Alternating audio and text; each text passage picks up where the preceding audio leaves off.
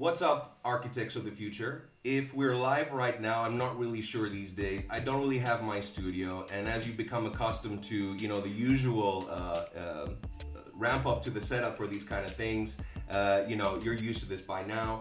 First of all, it's been a while. I've missed you all. Okay, I've spent the last couple of weeks making some necessary adjustments in my business, in my personal life. I'm going to share a couple of these now because, I'm actually really curious about what kind of adjustments you guys are making right now. So, in the last couple of weeks, I've really taken the opportunity to reflect on, what kind of changes are about to happen on a global scale and what that really means for me on a personal level. And to what degree also we can take this situation as a mirror to the kind of things that we need to change as a society. And as society is made up of individuals, what we can do to make that change so that we can contribute to the necessary change we have to make. So a couple of things that I've been doing and I've been very conscientious about is, spending a bit more time connecting with my family. This coronavirus has really given me the opportunity to slow things down and to be able to connect with my children, which I've, absolutely loved. Kalimera, Alexandra, very nice to see you. Alexandra Iris, we both know you. Say a quick hello, Billy.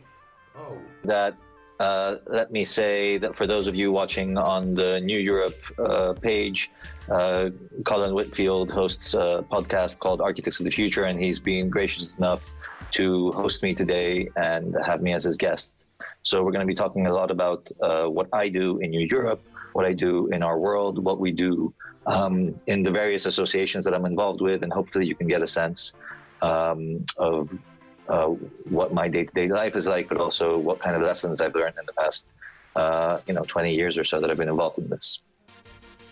All right, Billy, you're a professional. Obviously, you've been doing this before. Guys, for any of you that don't know, Billy is the CEO of New Europe, as he just mentioned, and he's basically been dedicating his life to the journalistic profession. So obviously, he's had a couple of these before. Now, let me just, for my audience, as Billy mentioned, he introduced himself to his audience, but Billy's a friend of mine from high school, and I've been kind of like watching his career from the very, very early times. He's actually been, slung into the big leagues, interviewing some, pretty important people who are in charge of our European Union and of various different foreign policies. And so, I've been watching Billy's career with a lot of enthusiasm and interest, and I've seen kind of like what he's achieved in the last, years since high school that we went together. And, a couple of things just to note about Billy, but apart from being the CEO and chief editor of New Europe, apart from being the chief editor and CEO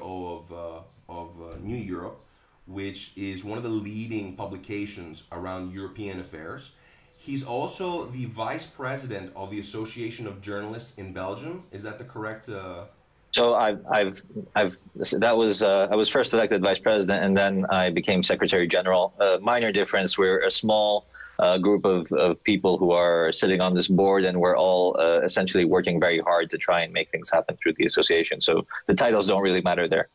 Well, still, I, myself, being in the business world, have just started getting into various associations. I've been pretty much of a lone wolf, so to say, up until now.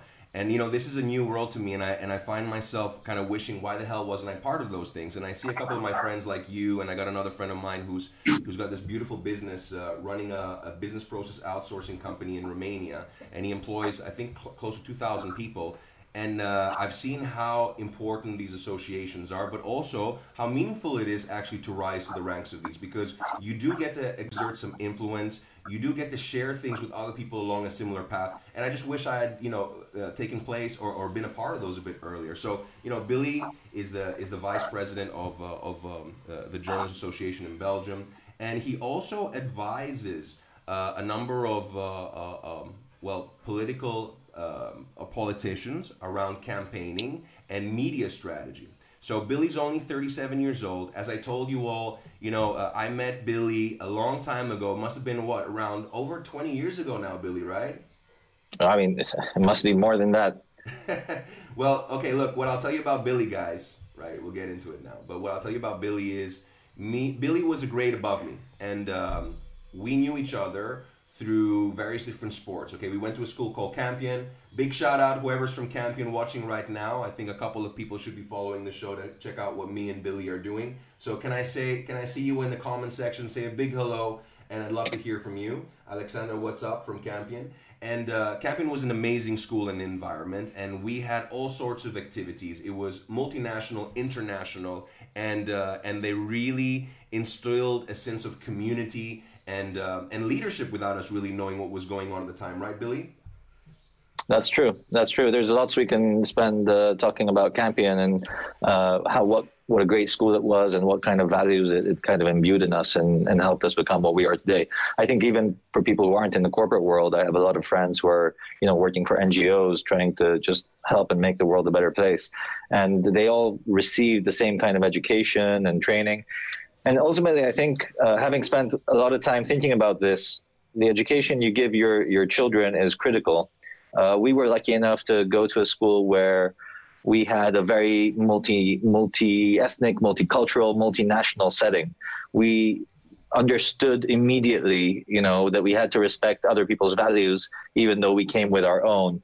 And above that, we were in Greece, so the language spoken there is Greek, of course, but we got to essentially become true bilinguals. At least some people, of course, also learn French and things like that. But we became true bilinguals, and that is definitely the most important thing, I think, along with the values and having teachers that care about you and foster your personal development. All of these things came together to make us, I think, all very valuable people for society. No, I couldn't agree more. And, I wasn't your typical good student. I don't know about you, Billy. How you Certainly not. But that's the beauty about a place like Campion, and it's worth probably noting a little bit now. And I do hope some Campionites will see this. And if you are seeing this, whether you're live now or later, drop a hello in the comment section. It's been ages. I'd love to hear from you. And who knows, maybe you can come on the podcast. But a couple of things noting is me and Billy not necessarily the best in our grades, but Campion had this whole-rounded approach of actually raising whole-rounded individuals. They had activities such as theater, which a lot of people took part in. It had basically a lot of sports, and me and Billy partook in a lot of sports together, particularly, junior varsity football, right, or soccer, depending on where you're looking at this from, and varsity the same. And I think, Billy, you were also in a couple of the other teams together, right, in volleyball and basketball. Did you play in a couple of those as well? Sure, I did. And, I was never one of the people that was amazing at the sport. I guess I was maybe a little bit above average. But the whole inclusive environment meant that I got to be there. I got to play. I wasn't great. And we built this kind of team spirit, and we got to go on these beautiful trips and play other children from around the world. It got quite competitive, I remember. I remember various injuries that I had to walk off, and the coach would say, pain is in the mind, pain is in the mind. And I had just gotten, kicked in a very, very delicate area. So it was certainly fun. And I think I learned something from that. And I do tend to carry it around, and the sense of team building and working as a team and not as an individual by yourself. Well, I think also what I remember from you from those days, and this was kind of like this little intro I wanted to give to my audience about you, because I think it kind of defined you, and I still see you walking around with that attitude you developed through those years. But, you're pretty chilled individual. Like, you would always connect. Me and you would always have conversations, even though you were in different grades and kind of like different cliques of interest, whatever, throughout school. But you were always really competitive, I remember, on the sports field, and you never backed down from a debate or a little argument. That's what I remember from you. So, like, I always had this image that you were this cocky older guy, but at the same time really friendly and really, really open. And I remember also coming to your house party towards the end of your school year, I believe. I think it was the end of your school year, and we bonded and connected a little bit more there. So, I mean, for my viewers right now, what I admire about Billy and his profession, and why I wanted to invite him on the show, and because we had this little technical issue before, if you're joining in right now, I just want to give a little bit of an intro again about the show, because right now I think there's never been a more crucial time for a show around basically showcasing individuals that are taking big action in the world. Individuals that, for me, like Billy, are people who don't only work for profit, but work actually to espouse and promote the beliefs and values that they hold dear to themselves. And that's a whole other level because, up until recently, and you can very much, let's say, see the parallels of what's happening in our world today, there has been a predominant culture of, make profit for survival, which leads to consumerism, which leads to, the event that we have today, which is, jungles being cleared in faraway places and eventually coming into contact with these pathogens. And now we realize how interconnected the world is and how, how basically small decisions every day that we contribute to can have a lasting effect, a butterfly effect, so to speak, if you know the term. So, this show basically is called Architects of the Future because it's literally about people who are designing the kind of life that they want to. They don't compromise on their integrity, right? Of course, it's not always perfect, and me and Billy will tell you, we've had our moments probably also in our lessons around that. But, we try, and the people that I invite on the show try as much as possible to align their efforts commercially in the world with their values. And through that, they manage to create impact. And, at this show, I'm not giving you the finished product. I'm not inviting, people that are far down the line that you see on the news every single day. I'm talking about people that are making moves today because I'd love to inspire people like you who are watching right now. And if you are, give me a thumbs up. I'd love to see you there in the comment section. And, this is a great time to ask some questions for Billy because what we're going to be discussing about and what I admire and love about Billy, a lot about Billy, is that he's managed to carve out a little niche in a very, very competitive world, okay? So think about this. He's the editor-in-chief of a publication that covers EU affairs. He's based in Brussels, and his job, literally, guys, is to keep the politicians that we don't know, but that affect our daily lives, right? EU policies, if you're part of Europe, okay, if you're not part of Europe, this doesn't necessarily apply, but his job is to keep these guys in check, to keep them straight, and at the same time, I do admire that you promote openly your values towards a common, united Europe. I too, because of my background, because of the school that we went to, it's a bit hard for me to say that I could agree with an isolation stance or a nationalistic stance where we don't collaborate, where we remove barriers of cooperation, trade, and all those kind of things. Because, by de facto, if you know my background, I come from a multiple of different places, right? I'm Filipino, Spanish, English, Greek. So, which side would I take? So, I agree with those values, not only because I was born with them, but I do believe that's the evolution of where we're going. And what I love about Billy, and we're going to be talking about this openly, through his publication, through the work that he does, right, day in, day out, and also some of the non-profit initiatives that he does, he's managed basically to create an impact, a meaningful impact, right? You might not have read about it in the New York Times, but it's a meaningful impact that I would love to celebrate today, and that's why I invited Billy onto the show. So Billy, welcome to the show, officially. Thank you, Colin. And Billy, this is the time in the show where I'd love to ask my guests to tell us a little bit about your journey coming up until this particular point, right? So I already mentioned as a context that, you were thrusted into this world really, really early on, and that, you've had to carve out a place in a very, very competitive environment. And more than that, you've actually been able to create certain initiatives that are meaningful, that create an impact, and that actually help and support people. So tell us a little bit about your journey up until this point, because, if I know, God knows, Lord knows, it probably hasn't been an easy ride.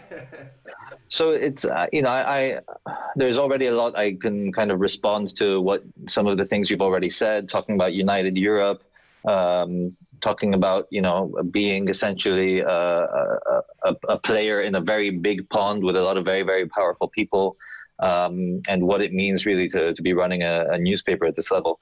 But you're right. Let's maybe go back to the beginning a little bit, because, as much as I'd like to say that I had a very ordinary childhood, I don't think I did. And it's hard to recognize my beginnings if I don't take a little bit of time maybe to talk about my family. Because the 10 years before I was born, my father, Basil, he worked for the U.S. State Department. We don't really ever talk about what he did there, but I know he did. So he went on after that job, which he did for about 10 years. I think he went on to become a correspondent for some of the world's largest media, including CNN and things like that.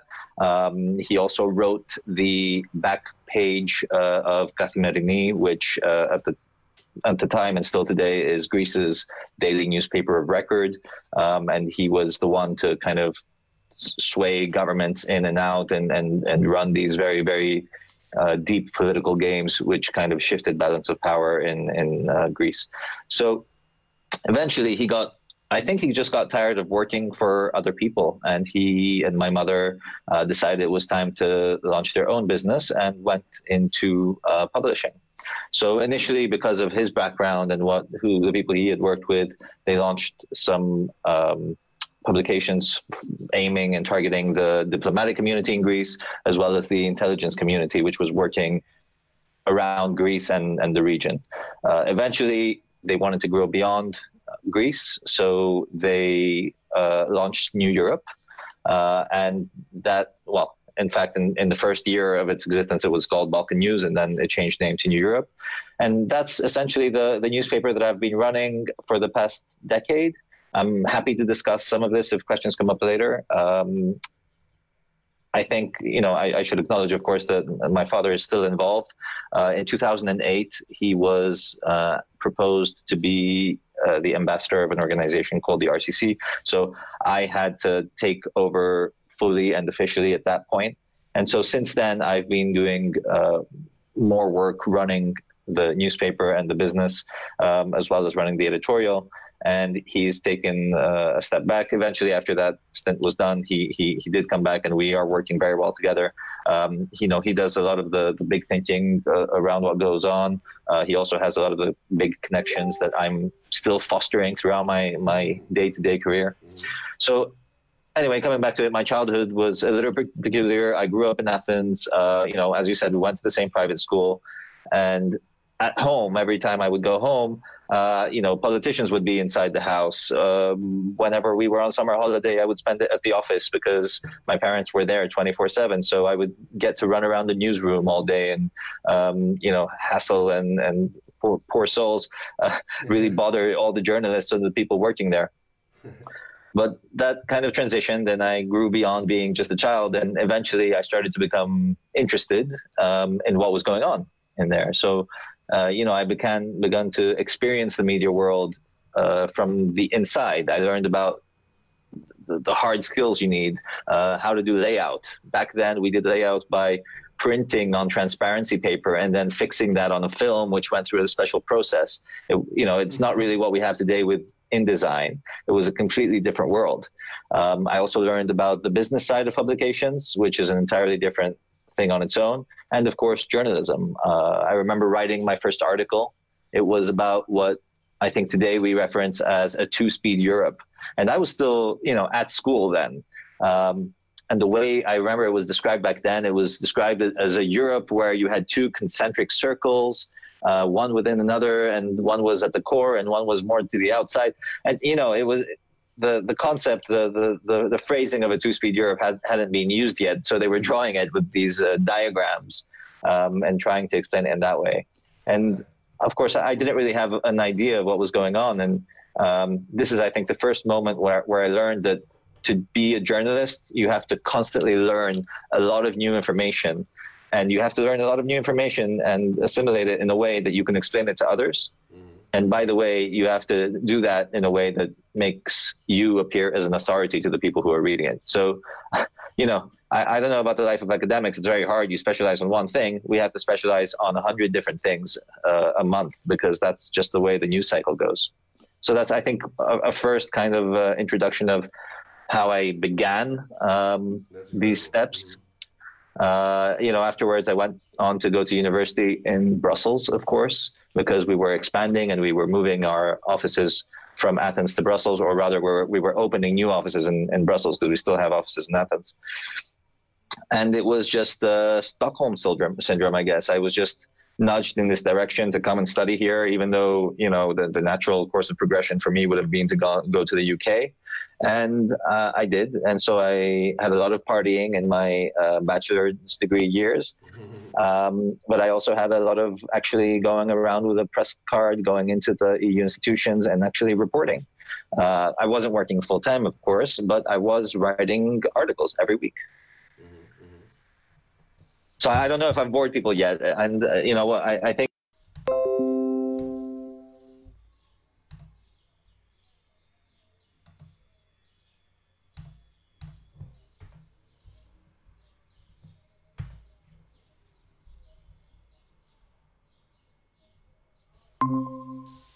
Hey Billy, I think the internet got cut. I think Okay. we should be streaming live now in a second. Just a sec. Connecting back to live Yeah, producer. sure. And you So know I what? kept talking. I wasn't sure, but I'll go over some of it again. I was starting to say I was recounting my first interview experience. Uh huh. Yeah, yeah, yeah. You told me about this, and I really wanted to share this with people actually. So this is a funny thing, you know. I was under 20. I had blonde streaks in my hair. You know, the kind of thing you look back on and say that was definitely a mistake. And I was called and told, you know, you have to go interview the foreign minister of Uzbekistan. Okay, some of you might say Uzbekistan. It's not you know, the U.S., but still it's an important country in the region. And I had to go run this interview with the visiting leader of the moment, who was a foreign minister, a man named, I think, Sadiq Safayev. And so I did. I was very nervous. My father told me, "Look, you have nothing to worry about. If this man says something wrong, he could be in a lot of trouble back in this country. And we're not just talking about losing his job." I won't be more graphic than that, but you know, the explanation was that he should be more afraid of what he says to me than of how I will look in an interview. And ultimately, this is what I've learned from this job. You know, it's not about how you look as a journalist or as an interviewer or as a moderator on a panel. It's about how you make other people look. And the more you make the interviews about other people, the better the content is going to be at the end of it. Yeah, I can definitely relate to that. You know, I'm usually in the position like you of interviewing people for this podcast, and whenever the shoes turn around, and that's kind of true in general. If you take that approach to life, actually, most people hesitate to make the kind of impactful moves, the high impact moves, the things that would challenge you and take you out of your comfort zone, because they're thinking about what does this affect. How does this affect me? What does this say about me? And when you turn that around and you make it about other people, all of a sudden you find this hidden power and energy and strength you didn't know you had before, because it's far easier for you to actually go out and defend others than it is to stand up to yourself sometimes, you know? So, you know, I definitely can relate to that. And I can definitely relate to the feeling of, you know, those first bold steps that you need to take when you're thrusted into a context where in your mind, right, and this is going back then when you're 19 years old, you mentioned? Sure. Right, when you're 19 years old, but this applies to me even today, right? I was actually asked to consult for the World Bank to speak to a bunch of private communities here in the private sector, and these were captains of industry in Romania. So, you know, CEOs of very, very large multinationals in the Romanian counterparts. And, you know, at first I was like, what the hell am I going to speak to these people about? You know, I'm definitely not on their level in terms of, you know, CV and achievements. But once I realized that actually, you know, if you make it about someone else and you make it about others, then the whole kind of thing shifts basically in you. And you find yourself accessing, let's say, parts of yourself that you actually later look at yourself in amazement. Like, how did I actually do that? You know, how did I actually achieve that, right?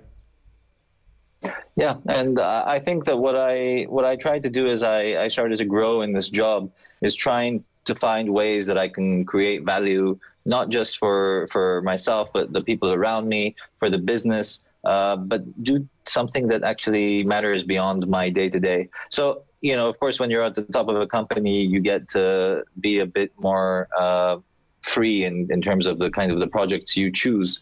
And, you know, we try and foster that. And also internally, if people have good ideas for projects, I always ask them to come to me and we try and make them happen. And I think part of being a flexible organization means that you can bring things to fruition quickly. Now, going back to New Europe, you know, we're an SME in the media world. We're not the biggest. We're not the best. But we matter, and we matter a lot. And our target audience is, in fact, the leadership that are coming together and making the changes that are going to translate to our day-to-day lives. So it's very peculiar because, you know, you come across, I come across other entrepreneurs and they are, you know, big restaurant owners. Their restaurants might do a turnover of, you know, 6-8 million euros a year if they've got a couple of them and they have chains. And I think to myself, my God, you know, I have less turnover than a restaurant. Mm-hmm. And then I think to myself, okay, but imagine what you could do with very little money and how much impact you can have. And this is ultimately what people come to resent a little bit in the media. You have these young kids who are becoming journalists, and they work really hard, and people sometimes are jealous that, they could be doing the same thing. Now, I don't know if you know a lot of journalists, but journalists are very peculiar species of people. They have big egos, and rightfully so, because they work very hard and their accomplishments deserve to be admired. I was listening to the CEO of a big company the other day who was saying, look, we have doctors on the front lines now with the coronavirus. We also have the journalists. And the truth is that without the journalists, we wouldn't know what is going on. We wouldn't know the truth. We wouldn't know how many people are infected. That can lead to mass panics, or it could lead to people disregarding the danger altogether and going outside the house. There's bad apples also. And we should mention that, but that's the case in every single industry, I think. Look, let's touch on a couple of points you mentioned because they're very interesting. First off, the point you made earlier about how even with smaller turnover, you can have a larger impact. And I think that doesn't just speak to the medium that you're in, although of course it really, really helps. But I think it speaks to the mission that you kind of represent sometimes, doesn't it? Because, in your particular case, I think you probably have, and from what I see, you have a very loyal, strong readership. You also ask yourself and focus on a specific niche where you influence the influencers, so to speak. And in that regard, at least from what I see and how I know you as a person, you haven't strayed along the sensationalist path of selling more by kind of neglecting certain principles and journalistic values. And I want to ask you, first off, for the world at large and for the people listening, but, how do you balance that? How do you balance running a business and at the same time kind of staying true to your values? And what are your values that you've accumulated along the way that you feel represent you today? Because obviously they're probably very different from when you were starting out. So what are your values today, and how do you hold true to them, especially in this kind of a medium where I suppose there's temptations to sell, gain more influence, and how do you go about that, Billy?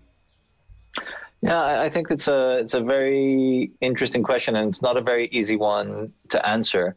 Because when you look at media organizations and you kind of judge whether they're being reliable, whether they're selling out or whatever, you judge them as a whole and not just as what is the CEO or the editor-in-chief doing and how does that affect the business. Ultimately, we need to admit that every media business has an editor-in-chief, has a publisher, and there are editorial lines being drawn out. Mm-hmm. Now, big channels, the Fox News of this world, and I say Fox News because it's very easy to distinguish their editorial line, but every media organization has a similar kind of approach, will have a line that is very specific, and then they will go out and hire people which share those values with them.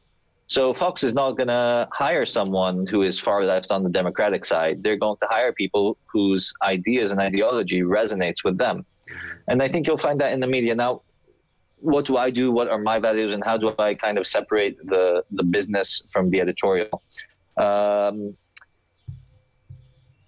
The truth is it's very difficult. I spend a lot of time talking to clients in this space in Brussels. Clients are often stakeholders in industry which are involved with the process of policymaking.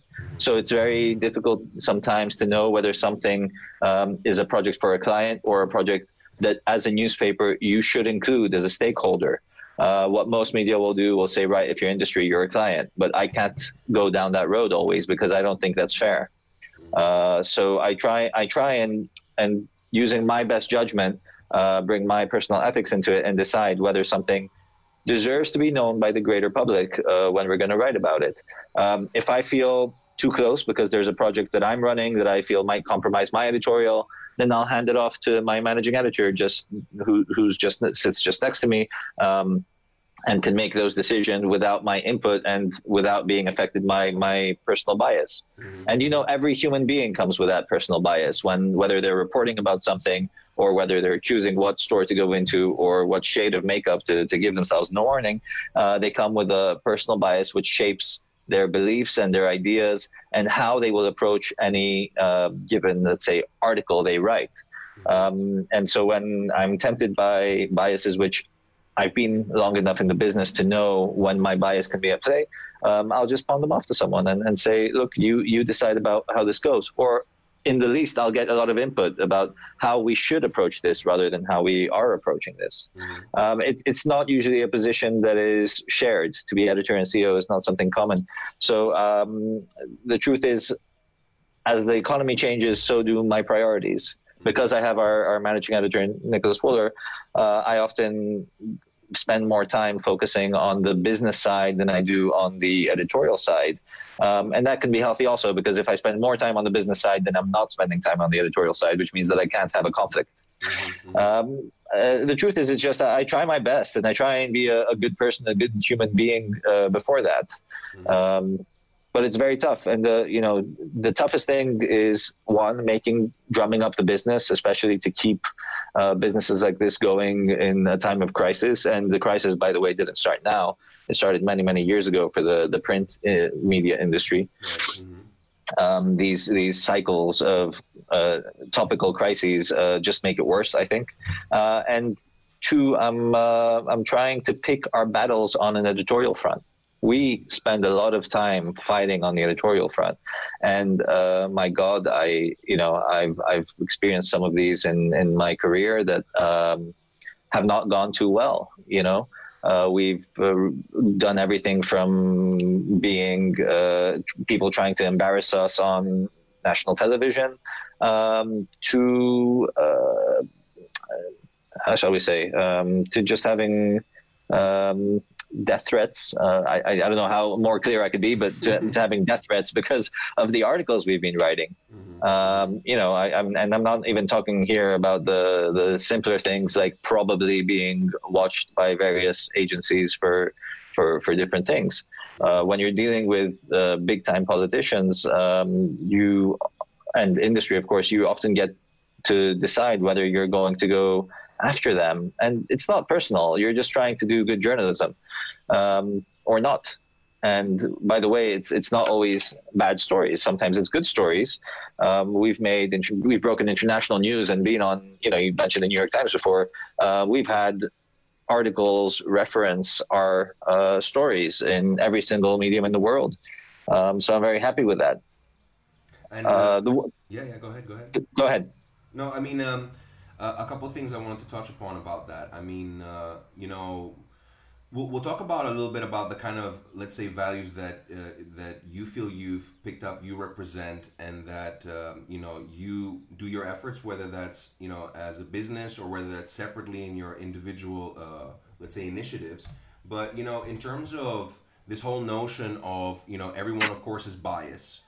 And to the degree that at least I apply in my own life, right, I try to aim for truth. And I think that is something that, some journalism in general right now as an industry is under fire because they've lost their way around that. And I want to ask you, I mean, there's the opinion, right? And then if you look at it from the Fox point of view, right, they believe actually that they're true, right, in their message, right? You can't take that and say that, they're obviously spreading deliberate falsehoods, although they might do that sometimes to push policy in some cases or not. I'm not the best judge of that necessarily. Of course, from my standpoint, it sometimes looks that way.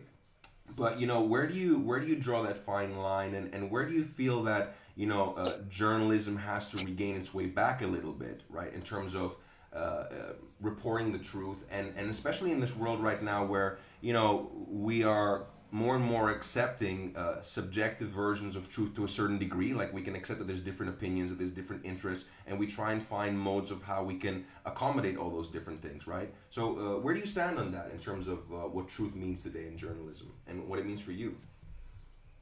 So I'll answer that. Just a short comment to say, if anyone could hear some rumbling noises in the background, that will be my fat pug who is asleep and snoring. So apologies from that. So the the question of truth is a big one. I think if we look at media today, we are seeing the return to their beginnings, which was to be more and more politicized, to take more and more active stances. When you have media, endorsing specific candidates, I'm not going to say if it's right or wrong, but I'm going to say it's different to what we were raised to believe is impartial journalism. And that's not necessarily a bad thing, but you have to be aware what you are preaching and who you are preaching to. A lot of the leaning of a newspaper or a channel will be reflected on who they invite to be participating on the panels and the shows. By and large, the news broadcasts will tend to be rather balanced. But then when you come to the opinion shows, weekends or mornings, the people they bring on are going to be of more than anything else a very specific political leaning. Of course, the more serious organizations, and you'll know which ones I'm referring to, the massive news channels around the world tend to do it quite well and tend not to have any leanings. But the tendency nowadays is to return to this kind of reality where it's okay to advocate for specific people, even though if you're not advocating specific policies or specific directions. So, this is a good time to kind of tie into what you said in your introduction. And you said that we advocate for a united Europe, and that you're someone who, of course, can agree with that. But the reality is, New Europe has never been about a united Europe per se. It's been about the idea that universally we are one species and that the world's natural tendency should be to come together if we want to build a better world. And the place where the integration is happening most quickly, or had been happening most quickly, was in Europe and the European Union. Of course, the USA is already a federal state. Europe is not, but we were taking serious steps in that direction.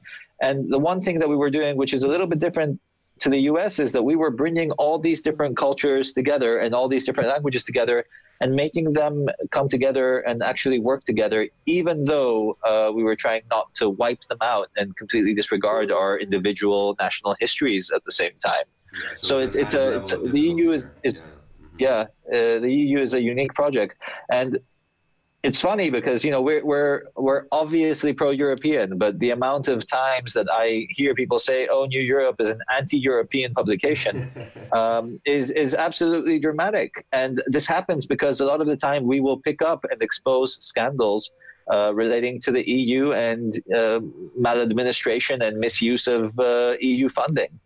And the thing that we say is the only way we can make a better European Union is if we catch the people who are making it problematic, and we not put them in jail, just end this process of happening, and the processes of corruption.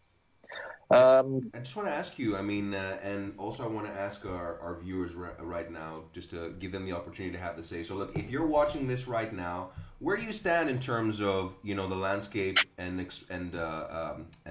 I suppose you want to call it journalistic ethics? Is it okay basically for people to advocate a specific view? Because here's an interesting challenge, right? I was always raised thinking that journalism should be about objectivity. The older I get, the more I realize that, in the real world, you have various different opinions. And if you don't stand up for what you believe in, then obviously your opinions get drowned out and, corruption runs amok, or certain things that you believe in basically don't get achieved. So it's a very, very interesting kind of question that I want to pose to my viewers right now. If you're watching right now, where do you stand? Do you think journalism should advocate certain beliefs, such as a united Europe, which I think a lot of my viewers, at least most of my viewers, probably believe in something like that? And also a little caveat, I do believe in a united Europe, but I don't necessarily believe in all the different policies that our current Europe holds. Of course we can hold that belief, right? But I do kind of advocate this idea of unity. And by the way, Billy, Again, for anyone who's just tuning in, I just want to also, let's say, recognize and support what you communicated, which is, you in your core, in New Europe's core, it's about the principle that we are one human race and one human species. So I want to ask the audience. I'd love to hear you in the comments right now and what you think about that. And so, Billy, I mean, let's get back to the original question. So you've told us about, where you feel journalism stands. You've told us that, New Europe advocates this specific ideal or this principle. And I guess the next question basically is, how basically do you take it from here? I mean, you have this ideal. You are kind of like in this like wedge between trying to be as objective as possible while openly having certain viewpoints, and obviously that creates sides. Certain people agree, certain people don't. Some people hate you for it as well, right? And some people completely just don't get you, right? So even though you're trying to advocate for United Europe, some people think you're anti-Europe, right? So beyond that and beyond the kind of marketplace of opinions, so to speak, which sometimes some opinions stick, they take force, they take shape. But my question is, how do you take it a step further, and how do you start taking action? Because we have our jobs, we have our businesses, right?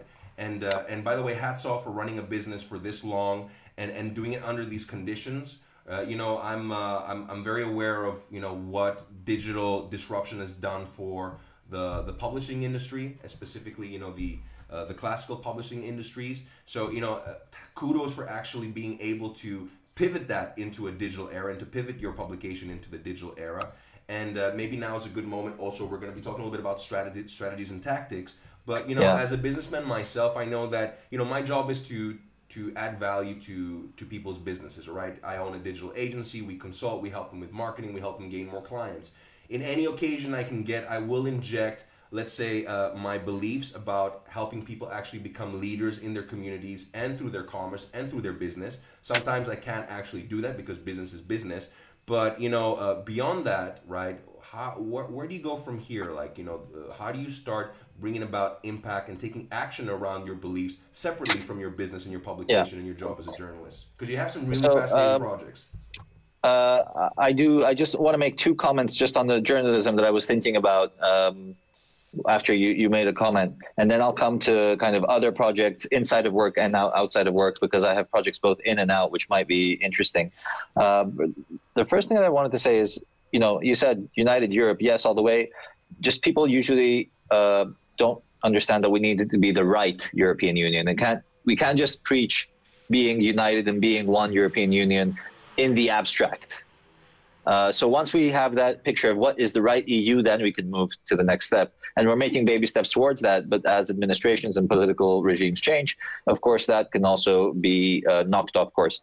The second thing is just on journalism, to understand a little bit about the realities of what's involved. A lot of people will complain in the country you're in, Romania, and in the country that we grew up in, Greece, that journalists are corrupt, and they're just preaching to whatever the party that supports them wants. And the reality is, if you look at these two countries, there's enough wrong and enough corruption that has gone on that if any benefactor wants to say, here, New Europe, go and do great investigative journalism on this political party or that ministry or whatever situation, you will always find things that have happened. And it's tragic to say that, because there's not enough people actually going out and doing investigative journalism.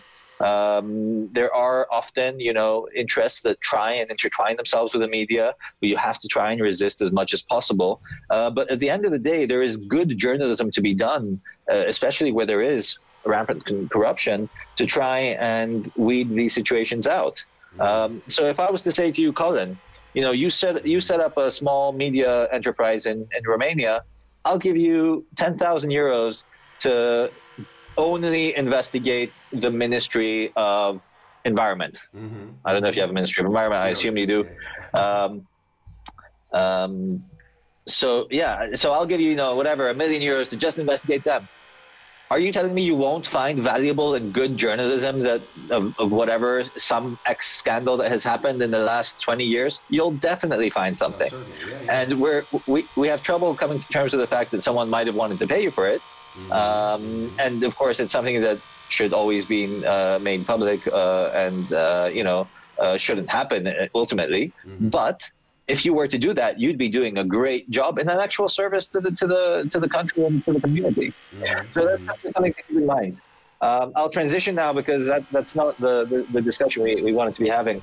And you asked me how I bring my values into my work and outside of work. And there's two things and two or three different projects that I wanted to talk about while you go and get yourself a coffee.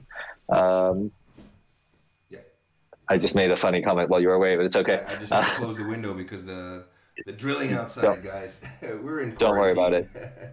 Okay, so, go ahead, yeah. So, a lot of what we do in the New Europe journalism day to day isn't always very exciting. And it doesn't always make us feel that we're providing value, even though we are. It's one of those incremental things where you're providing very little bit of value at a time.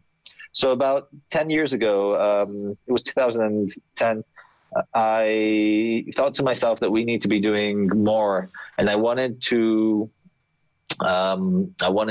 create a project within the company that would help us feel that we were contributing in a more important way to society. So I launched we launched, it wasn't an individual effort. We launched a publication called Our World. Initially, it was just the first edition of the newspaper of every year.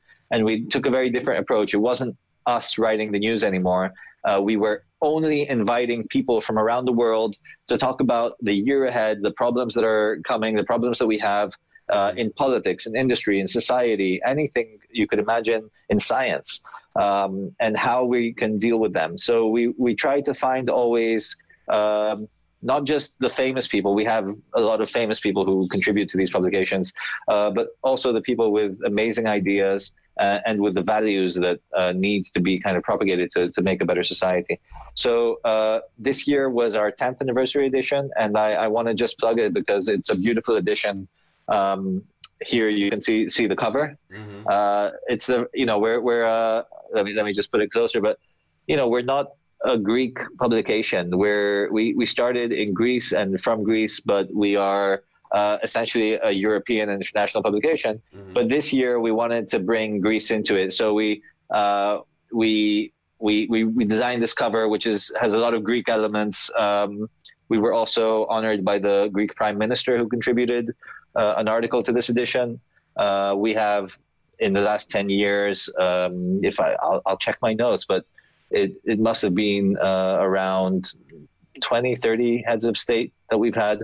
Look, I had a look at the world, and it's truly impressive. Anyone watching from Romania, by the way, you'll also see contributions from Codruța, the justice minister, who is a very, very important figure here in Romania because she was in charge of the DNA, which is the anti-corruption ministry here, who did a great job cleaning up a lot of the country, only to be, of course, voted out when the parties that she was investigating came into power and found a way basically to kick her out, who now became actually the Justice Minister of Europe. So something like that. She became the chief European public prosecutor. I'm not going to go into her time at the DNA. We've written extensively on that, not necessarily myself personally. And we took a bit of a harder line towards some of the issues, but she's a very important player, and she is going to be critical for the future of Europe because the way she approaches this new job,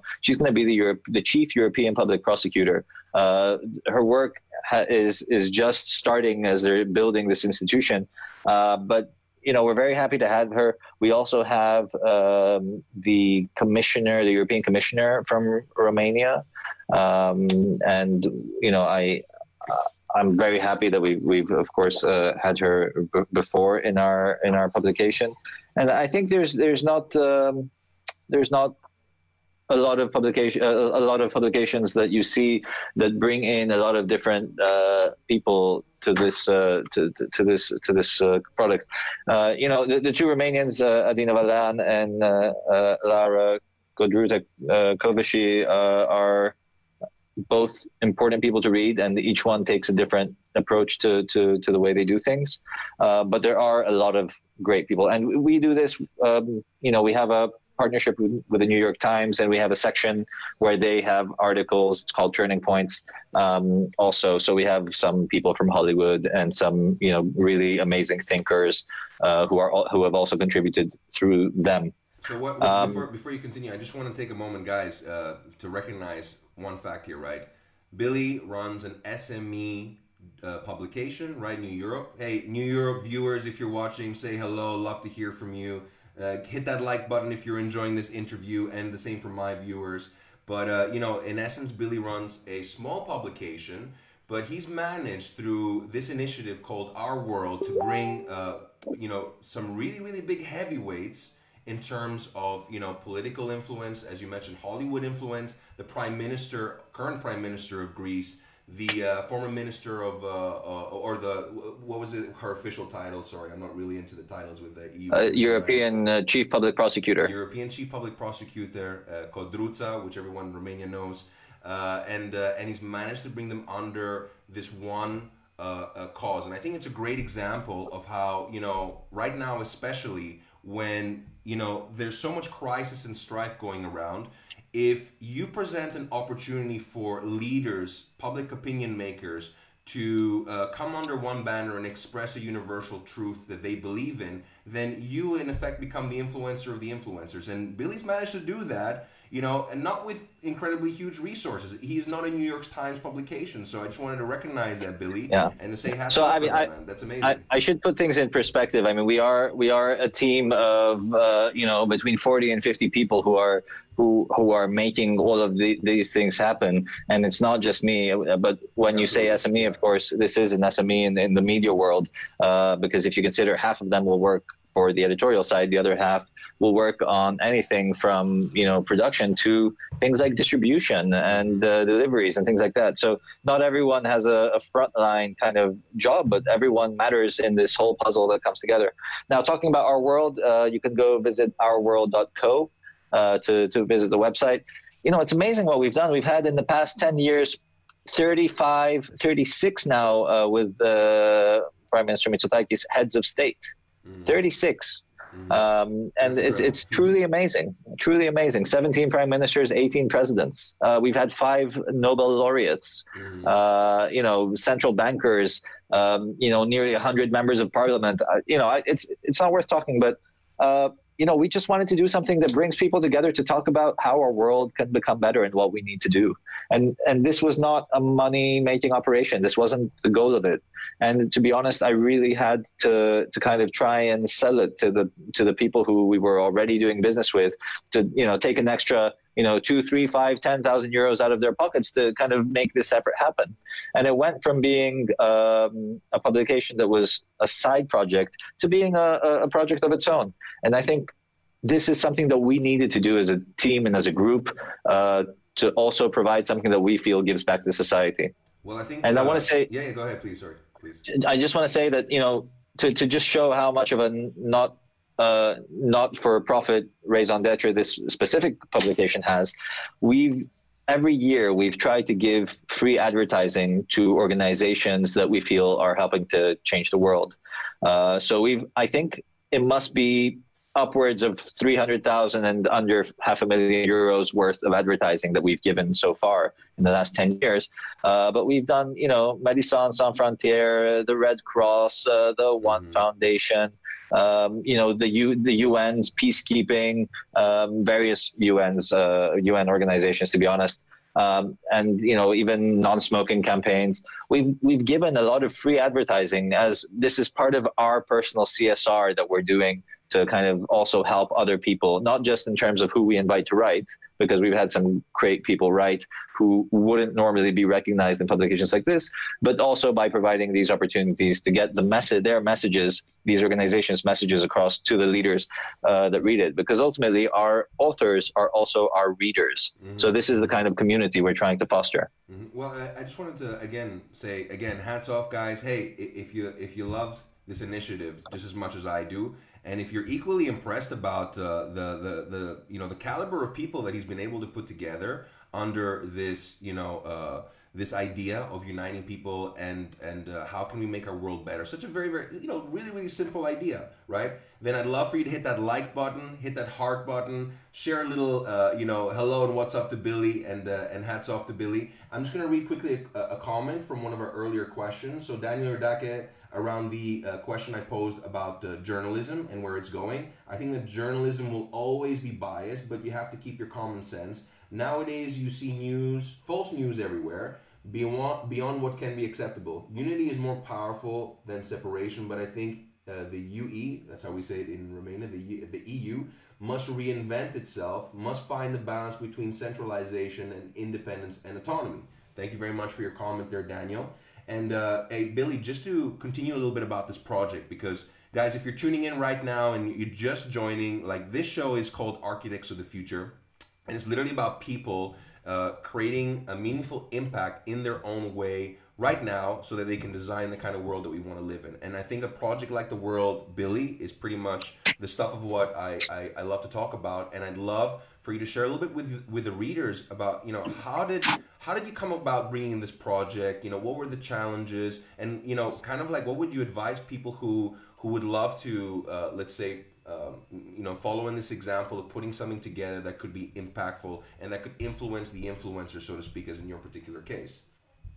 Yeah, I do want to take a moment just after this to give some feedback to Daniel on his comment, because there's actually quite a lot to say there. It would involve, I think, me going a little bit into politician mode rather than journalist.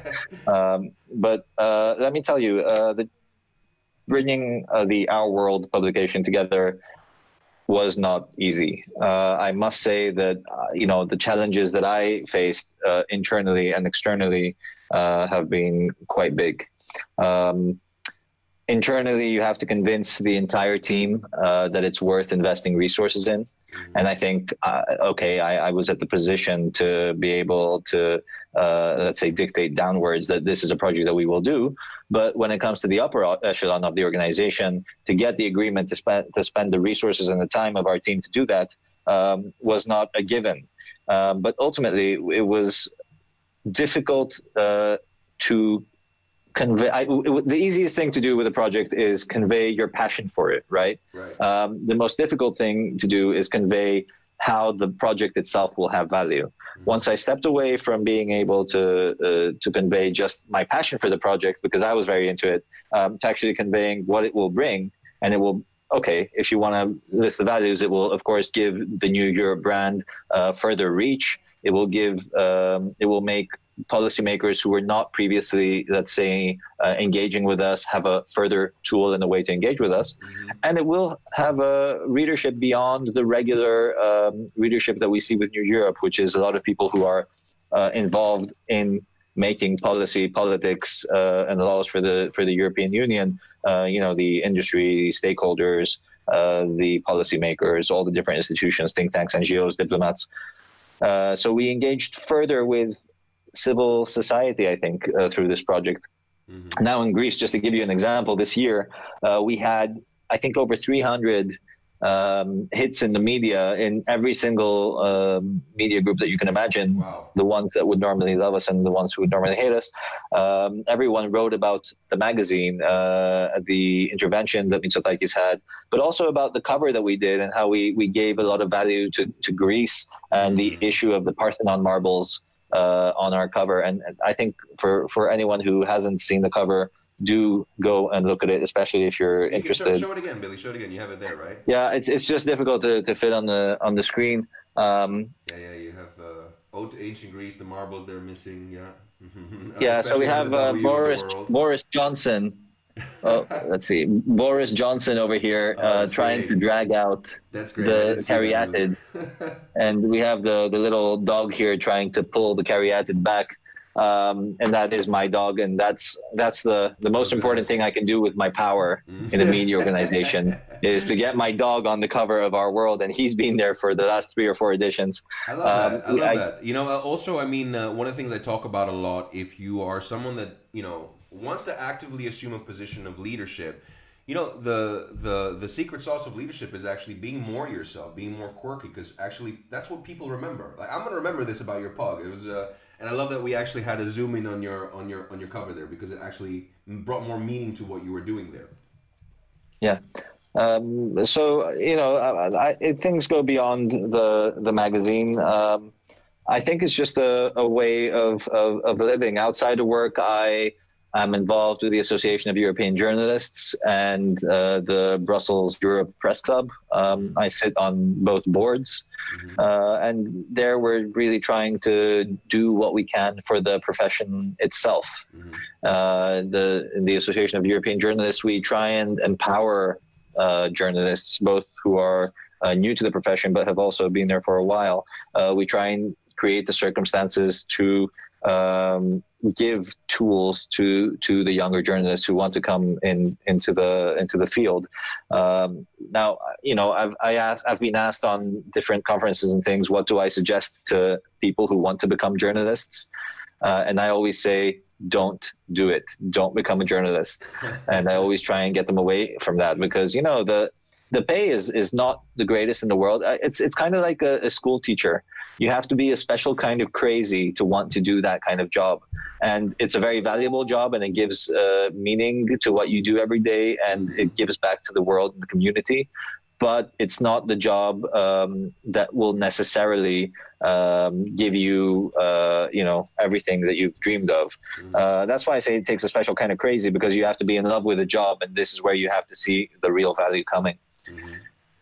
So I advise them not to do it, but then the people who end up doing it are the people who don't care, and it's exactly the kind of people that you need doing this job ultimately. Yeah, that must be actually not an easy thing to do, to manage that kind of a group of people and bring them together, is it, Billy?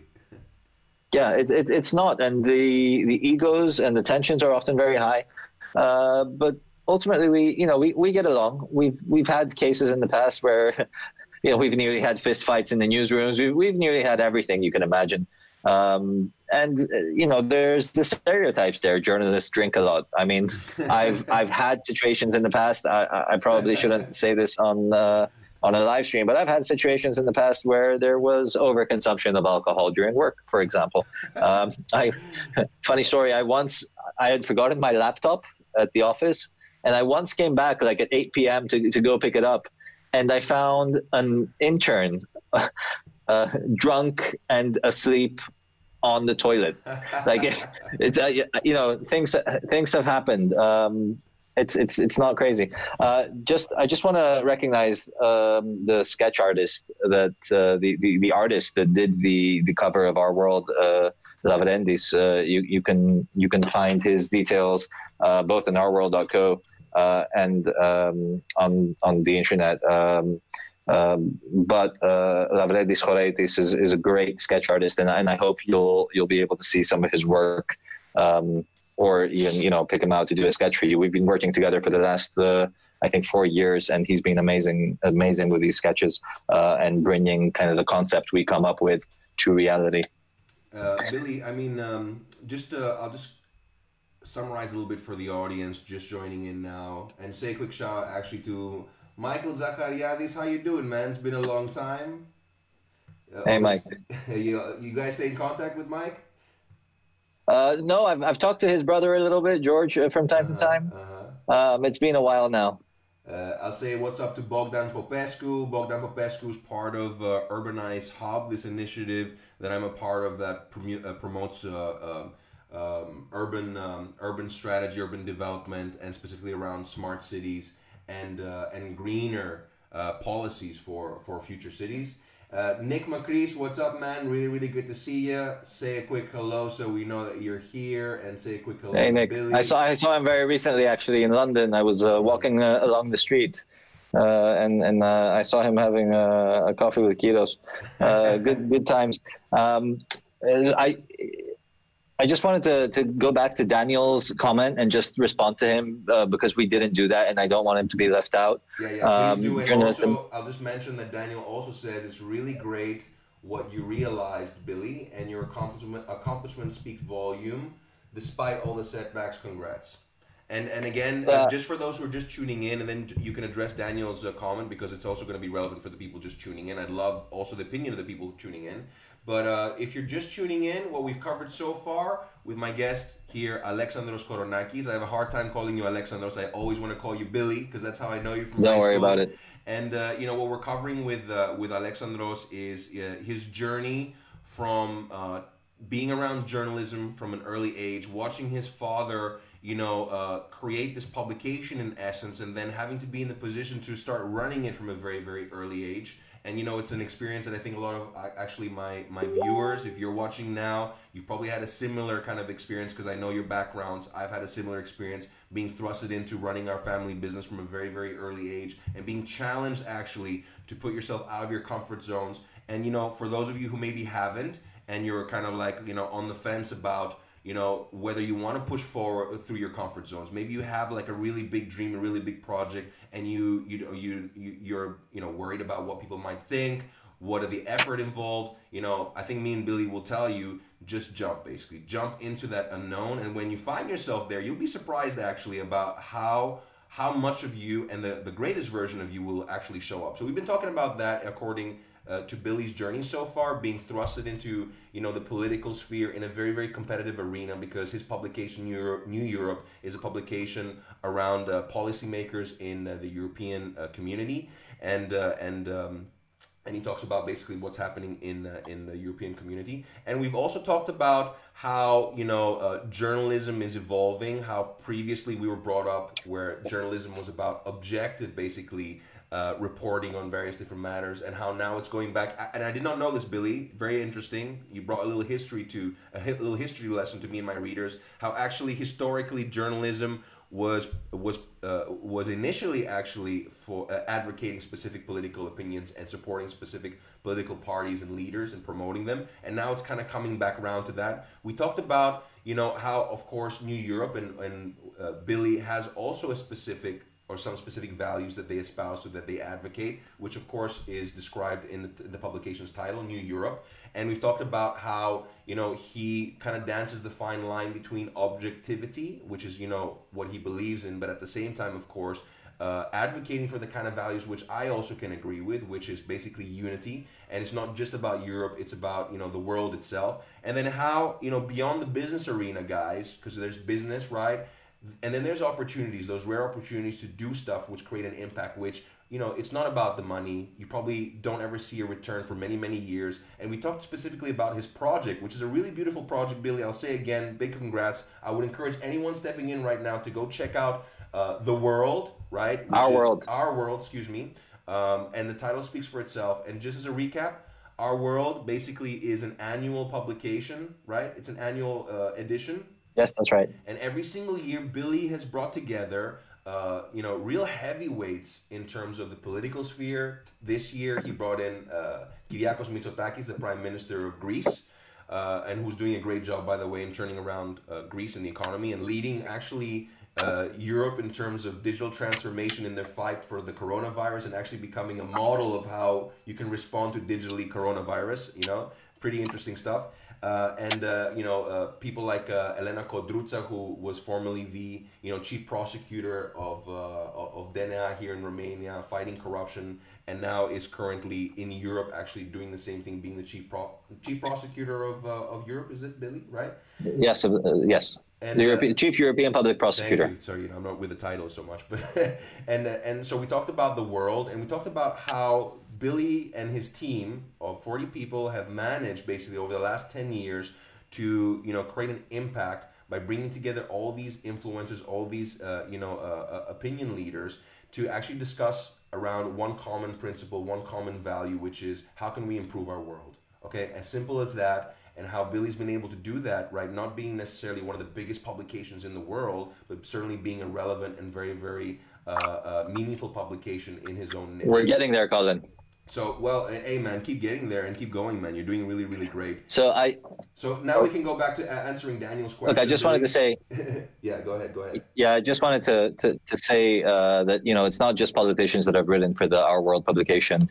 We have some great names. We have Greg Marinovich, who is a Pulitzer Prize winning photographer, who talks about gender violence and poverty and migration and xenophobia in South Africa. He shared one of his photographs with us that we've printed in the publication, a very hard-hitting photograph with people loading one of their relatives into a coffin, which is being loaded onto a truck. And this is someone who got beaten and killed. We also have different names. We have Nick Butter. Nick Butter is the first human being to run a marathon in every single country in the world. And, I invited him. I said, Nick, write whatever you want. And he didn't write about running. He did write about how his viewpoint and his perspective of life has changed after visiting all the areas and all the countries in the world and all the problems that he saw, how they put things in perspective and how they change the way that he lives his life nowadays. So it's not just a politics publication. Do go see it, ourworld.co. I'll get back now to Daniel's comment. First of all, thank you for your nice words. It's been a hell of a ride. I must say again, I didn't start this by myself. I sat on the shoulders of the people who had the resources, who didn't really have the resources, but had at least enough resources, ideas being their main one, and their personal dedication to make this something. And that is my father and my mother. My mother's passed away now, but my father is still very much. Thank you. It's been a while, but I still think about her every day. And talking about the business, it's important to kind of recognize that she was a big part, and not in just a way of supporting my father, how you would imagine in traditional couples 30, 40 years ago, but she was an active part. She wrote a lot about culture and was doing a lot of the writing about the museums and the expedition, different exhibitions there. But my father is really who I learned a lot about journalism from, a lot about business from. And I still learn from him today. He's now just 80, and wow. I'm still learning from him every day. Thankfully, I've gotten to the point where I've learned enough on my own that I've also taught him a few things, which is nice, where you see this back and forth. But he is someone, and I say that for people, not for their parents so much, but wherever you can find sources of influence, people who you really believe in, take as much as you can from them. And I've been lucky enough to talk to millionaires, billionaires, CEOs, heads of state in this job. And whenever, if it's not for an interview, I try and get these personal gems out of them to try and understand what it is that makes them tick, how they think, and how is the way they think different to the average human being, if I can even use that term. So yes, Daniel, sorry, I didn't answer your question. Yes, by and large, not just journalism, but politics and everything we do every day should be common sense. It's very difficult to see how people have become so polarized in this day and age that they throw common sense out the window because they have to advocate. They feel a strong need to advocate, or they feel that if they don't advocate for whoever their employer is, then they will lose their job. I don't know. I think it's a matter of passion, and I think that with too much passion comes a bias that kills common sense, and that we often need to take a step back from what we do, especially as we become more passionate. We should take a step back and see if what we're doing is actually just common sense, or if we've gone a bit too far. Now, regarding the EU, you say the EU needs to reinvent itself, but it needs to find the balance between centralization and independence and autonomy. The one thing that I think that we have learned from the B word, Brexit, is that the EU is what it is, but the EU is not what most people think. So you think that there is not enough autonomy for the member states and independence, The reality is that there is not independence and autonomy when it comes to your municipality.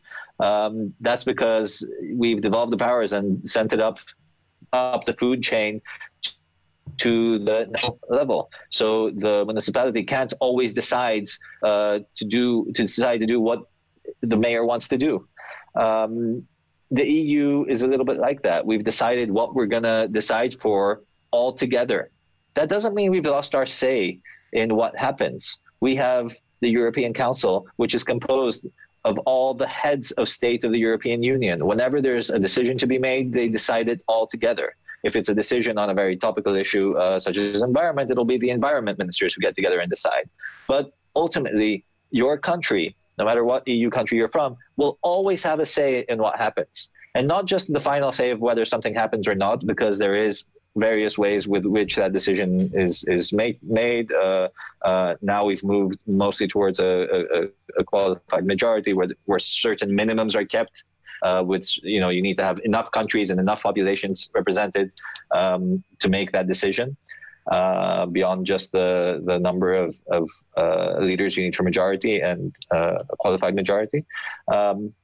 But we need to remember that they are there making the decision. But beyond that, you also have the European Parliament, where all your members are represented and working with all of the other countries, all of the members from every other country to shape the policies that come out of the European Union. We also have the European Commission, where you have a European Commissioner, Adina Balan, for Romania, who, by the way, is a fantastic commissioner and has had a fantastic career in the European Union. And as MEP, she did amazing things too. Not so involved and polarized on the national level as you would expect of a politician coming out of the national level. She has a greater overarching vision for Europe, and she tries to make that happen. So I think you need to recognize there the commissioners are a bit of a strange thing because they don't work for the member state. They theoretically work for Europe as a whole. They're not. Your commissioner is not supposed to be there to champion Romania's interests. The reality is they do a little bit, or at least they keep an eye out and make sure that nothing goes super wrong, and to push in the right direction wherever possible. But this isn't what the treaty says they should do. The treaty says they should be the guardians of the treaties. So ultimately, the member state is very involved at everything that happens at the EU level. And you know what? You say we need centralization and independence and autonomy on one hand, or at least you hint that might be an issue for some countries. But what about when we want the EU to step in and help with something like the coronavirus? We're very quick to blame the EU. And of course, there is some blame to say that they didn't move fast enough in some areas. But the reality is this is not an EU competence. Health is not an EU competence. It's a member state competence. And maybe we'll think twice now. Maybe we'll think that, maybe on health, this should be decided at the EU level so that when something like this happens, there is, 1 million ventilators, 100 million masks, all centrally made by somewhere where all the EU pitches resources. And then we have enough to deal with a crisis. We see this with the with Frontex, the European Border and Coast Guard, Frontex, where countries have pooled resources together. There's border guards coming in from all the various EU member states, and if they're requested by Frontex, within 3 days they have to mobilize and go to a specific area. And this is how something like a health crisis team would work as well. And by the way, there are doctors who can be moved at the EU level as well. It's a different mechanism, but let's not talk about that. But I'm just saying is that the more power you give to Europe, as long as you're part of that power and decision-making process, that shouldn't be a problem. The rest is just national politics and rhetoric that politicians use to get elected and re-elected. And they say, I'm going to push back against the European Union, who's trying to make our bananas more straight, or our toasters less powerful, or our, what is it? It's the kettles.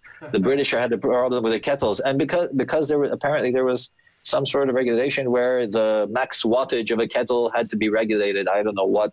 Come on, guys, get it together. We're working for the common good. That comes sometimes with a little bit of sacrifice, and that should be okay.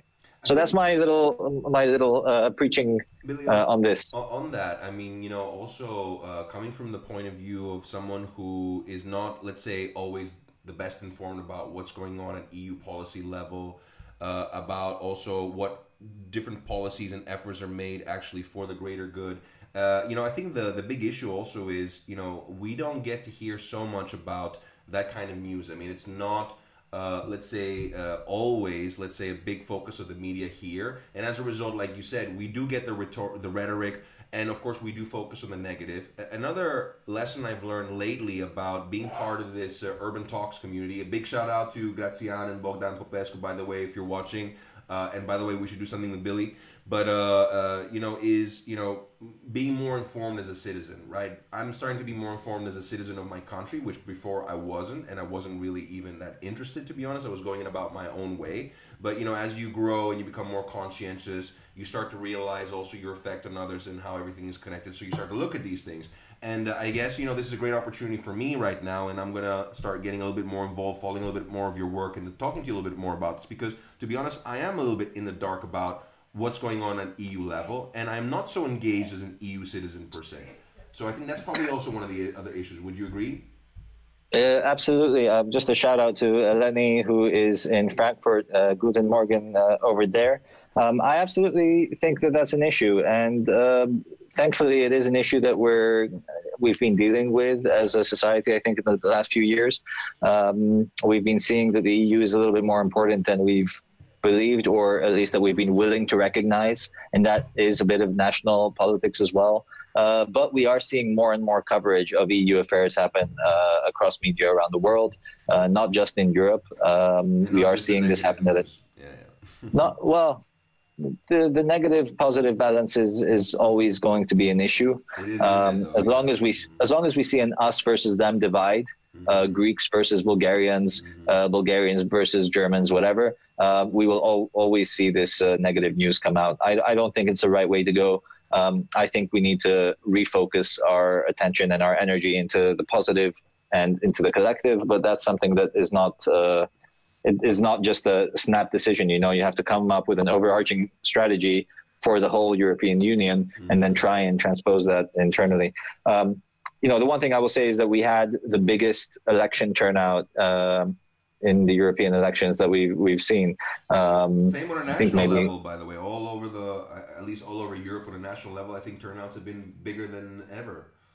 Yeah. So that's something that we need to keep the momentum of, and help motivate the people, remain interested, because it's not just because we have a crisis in Brexit that people should be interested in what the EU is doing. And I say that because we can't complain that a lot of decisions happen at a level that is outside of the national if we're not paying attention to what is happening at the European level. Yeah. And of course, the government is paying attention, and they're part of that process. You just often don't pay attention to it. The truth is that we write about a lot of these things. National media also write about these things, but you're not going to read them. You personally aren't going to sit to read an article about what the EU's ministers decided on topic XYZ. You feel a bit detached from it. So that's what we need to change. And that's not something that we can do without an overarching strategy. And again, let me ask you, the audience, guys, audience members, watching now live or watching later, right? How do you feel, like on a scale of basically of very, very involved, engaged, and having enough know-how about what's going on an EU level in terms of policy making and how that affects you? How engaged do you find yourself as an EU citizen, right? Are you basically on the lower end of the spectrum, which I would admit I am right now, which is I'm not so aware about what's going on. I do have perhaps a belief formed through other people's opinions, and I'll be very, very open about that? Or do you feel like you are quite engaged, you understand what's going on? And thirdly, I'd like to ask you, and love to hear you in the comments, are you willing to get more engaged? Are you willing to learn more? Okay, let me hear you in the comments. I'd love to see what you think about that. And Billy, let's move the topic on now to one of the final discussion points I want to make with you, which is, let's talk a little bit about some practical matters about how you've managed and how you've managed basically to transition your newspaper, right? When you took it over, or when you started actually being involved, it was still a traditional newspaper. There was a lot of printed or it was basically a lot of print distribution. You still probably have print distribution because you're a niche and you have that. But what's the transition been like, and how did you manage to transition basically your publication into a digital media era and a technology era? And I'm sure like a lot of our viewers who are kind of people who are aspiring leaders would want to know how they can also take advantage of digital. So it's interesting because we were very ahead of the curve when it comes to technology in the early days. I remember the internet was just coming together, and we had started something called a BBS, where people will dial up from around the world, and they could on one of those CRT screens read the news just in text. And they were people dialing from like Australia, and with a username and password that they had to pay for to read the news. This is alongside the development of the World Wide Web. So when the World Wide Web became an essential tool, we started using it more and more. We built our website. Initially, it was easier. As things become more complex, it's become harder. It's become harder because you need to spend more and more resources into developing your digital tools for your readers. We try and do it always in a way that's cost effective. So if we find tools that we can use that already exist on the market, rather than building our own, we will take existing tools and adapt them to kind of reduce the cost at the sacrifice of certain functionality, certain extras that you would have if you had designed something on your own. To think about, our database is massive. We have millions of pieces of data. If you count 27 years now because we launched a newspaper in 93, 27 years now of news writing and aggregating and whatever you want. Making that database work is just unbelievably difficult, believe me. So ultimately it just comes to putting the right teams together on the digital side, leveraging tools that already exist on the market, being smart enough, and I advocate this to whoever is going to be involved with entrepreneurship. You have to know what is involved with every single position at your company. You don't necessarily have to, know the technicalities of how people do things. A little bit of technical knowledge would be good at every level, but you need to know what's involved because you can then understand what the best way to do things is, and you're going to be able to propose solutions that you wouldn't have if you don't know a little bit about how computer programming works, or how layout works, or what the editorial process is like for a journalist writing an article. And I mention these because they're part of the workflows of a newspaper. And also you be able to better judge the performance of your teammates and the people you bring. Absolutely. To do that. Yeah. And not just your teammates. If I outsource something to a computer developer and I want him to build something for my website, I now know if him charging me 10 hours is ridiculous or if it's a good deal. So you need to know a little bit about how the technical side works and the programming language works, and that tools exist like libraries for them to pick out from, that often there are pieces of code that they can find ready and adapt to what you're doing. They don't always have to start from zero. So all of these kinds of things are things you need to know. The other thing is that, I think we need to take a step back and think about what it is to be an entrepreneur. And that means to be able to put in certain resources, make them work together to make a product and get a certain output, then that you can then monetize in a way that brings back more than you had put in. And that needs to be sustainable over the long term. Even if you have some bad quarters or some good quarters, over the long term, you need to have enough cash flow to make it all work. So the number one thing I tell people when they ask me what is the key to entrepreneurship, I'll say cash flow. Of course, that's not the first part. That is after you've already started being an entrepreneur. But the most critical thing is cash flow. And, for an organization that's never taken out a loan, we never took out a bank loan.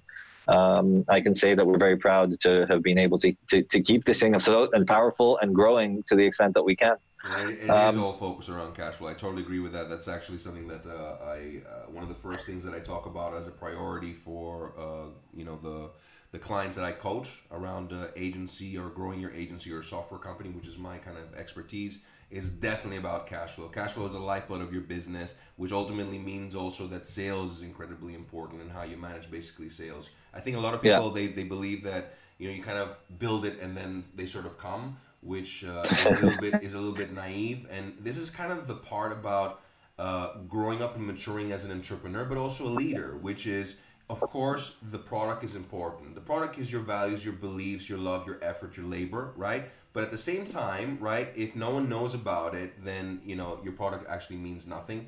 And if you, for example, as a leader, like taking away also from entrepreneurship now, or taking a step to the side from entrepreneurship, if you as a leader, for example, believe that your competitors, or believe that certain political leaders, or believe that, you know, whatever on the marketplace have too much power and don't deserve it, that's also because you're not stepping up as a leader in learning the crucial skills of sales, of, you know, networking. Billy, I imagine you're probably an amazing networker, and of actually promoting what you believe in. And that goes back to what we talked about earlier about, you know, the role of journalism and whether you should promote what you believe in or not. But I just wanted to add that because it's a good point, Billy. Preach. I completely agree with you there. And, you know, the thing that is very hard for me, and as a manager and as a member of a team, it's very hard for me sometimes to understand that people don't think in the same way that I do. And I've grown up with this entrepreneurship mentality, so it doesn't work now. It matter if I work for New Europe or somewhere else, or if I go into a private company, I will always carry the ethos of an entrepreneur with me, which means do what you can to keep costs down, and do what you can to maximize the impact and the income for your company, because ultimately that will help the company grow. But and beyond that, I think also where it differs a lot, Billy, is also because I'm obviously in the same boat, is that people, entrepreneurs care. They really, really care, right? They put a lot of love, effort, and attention to detail. And of course, you know, I kind of grew up and realized in the beginning it would really hurt me that people in my team or other people don't share those kind of values and they're a little bit laxy-daisy about certain things. But then, of course, I realized that is the definition of ownership, right? You, by owning this thing, you, of course, becomes a labor of love. And that's also why I advocate responsibility in your life in general. If you own the decisions in your life, what you're doing in terms of your work, if it becomes an attitude really, then you do have this kind of like little edge where you can, you know, pay a lot more attention to detail and as a result are more valued. Yeah. So I think I think I don't agree with the first part of what you said. Mm-hmm. I think being an owner is not what makes you care. And I'll tell you why I say that. I think it's a matter of what is at your core or what you develop yourself to be. Yeah. Because I see that when now I get involved with whether it's associations, charities, NGOs, mm-hmm. I give it my all as if it was a business and as if it was my own.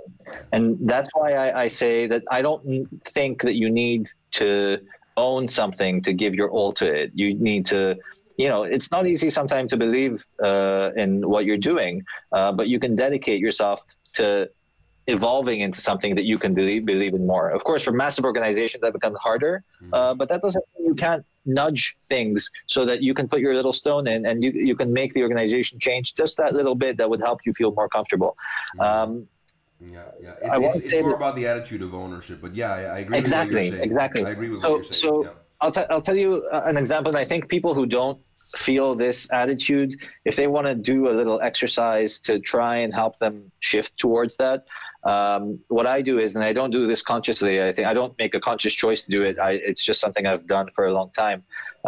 If something piques my interest, if I go into a restaurant or a bar, or if I go into a cinema, or if I go and buy a new couch, very often I'll sit there, and beyond choosing my couch, I will think about what the entrepreneurial process, what are the mechanics, the corporate structure, and the labor that has gone into making this product, and why it's priced at that level, whether it should be priced at that level, and what are all the processes that have helped that get there. So I'll go into a restaurant and I'll think about, right, how many tables do they have? How many people are they serving at the moment? How many people do they serve on average? What's the staff behind the counter? What's the staff in the kitchen? How much does it cost to rent this place? And I'll run a balance sheet in my head and kind of just try and figure out how that business would work. So this is an attitude. And once you start doing it more and more and thinking about how much it costs to produce a book or a pair of scissors or your mobile phone, then you can start to think about entrepreneurship in a way that says, right, now my job in this team, even if I'm an assistant sales manager, is to be that cog in the machine that helps all of this come together so the final product can be sold, and then that I could make my money as an employee. People don't seem to sometimes focus on the short term of, oh, let me get through the day. That's not what we should be doing here. We should be considering that we all work as a team, and if we all work well together, our small piece, even if it's part of a much bigger puzzle, matters immensely to how the whole product looks, works, and feels. Well, look, I just want to stop you just a tiny second because thank you, first of all, because you just put in words a process that I realize that I also do. Just now I realize I do, but I do it unconsciously or subconsciously, which is what you just mentioned. And I think actually that's one of the gifts and side effects of entrepreneurship, if you have the eyes to see it, but it kind of instills a sense of awareness about your surroundings, about what goes into things. And like you very well said earlier, you don't have to be an owner. You don't have to be an entrepreneur. This is an attitude and a way of life. The more aware you are, the more engaged you are, the more meaningful things become, the more pleasurable things become, right? Because we're creatures basically that, are continual search of meaning. If you feel like you are in a dead-end job, like you're completely bored, and maybe you feel like you don't have options, before you go jump ship, which probably you should do, by the way, at one point, right, if you feel that way, but before you do that, right, it won't help you to carry that same attitude to the next job because it's just going to feel the same. And, I would recommend what Billy just said, actually. Great exercise, Billy, by the way, is just sit a second and absorb your surroundings. Be a little bit more aware about what's going on in the team, in the company, what resources are being put in, what are the challenges that the individuals in charge face in terms of managing others as well to get that final objective done, which ultimately, whether you like it or not, whether you think it's good enough for you or not, right? But it is the produce which actually delivers your reward, which is, your ability to put food on the table. So yeah, wonderful actually observation, Billy.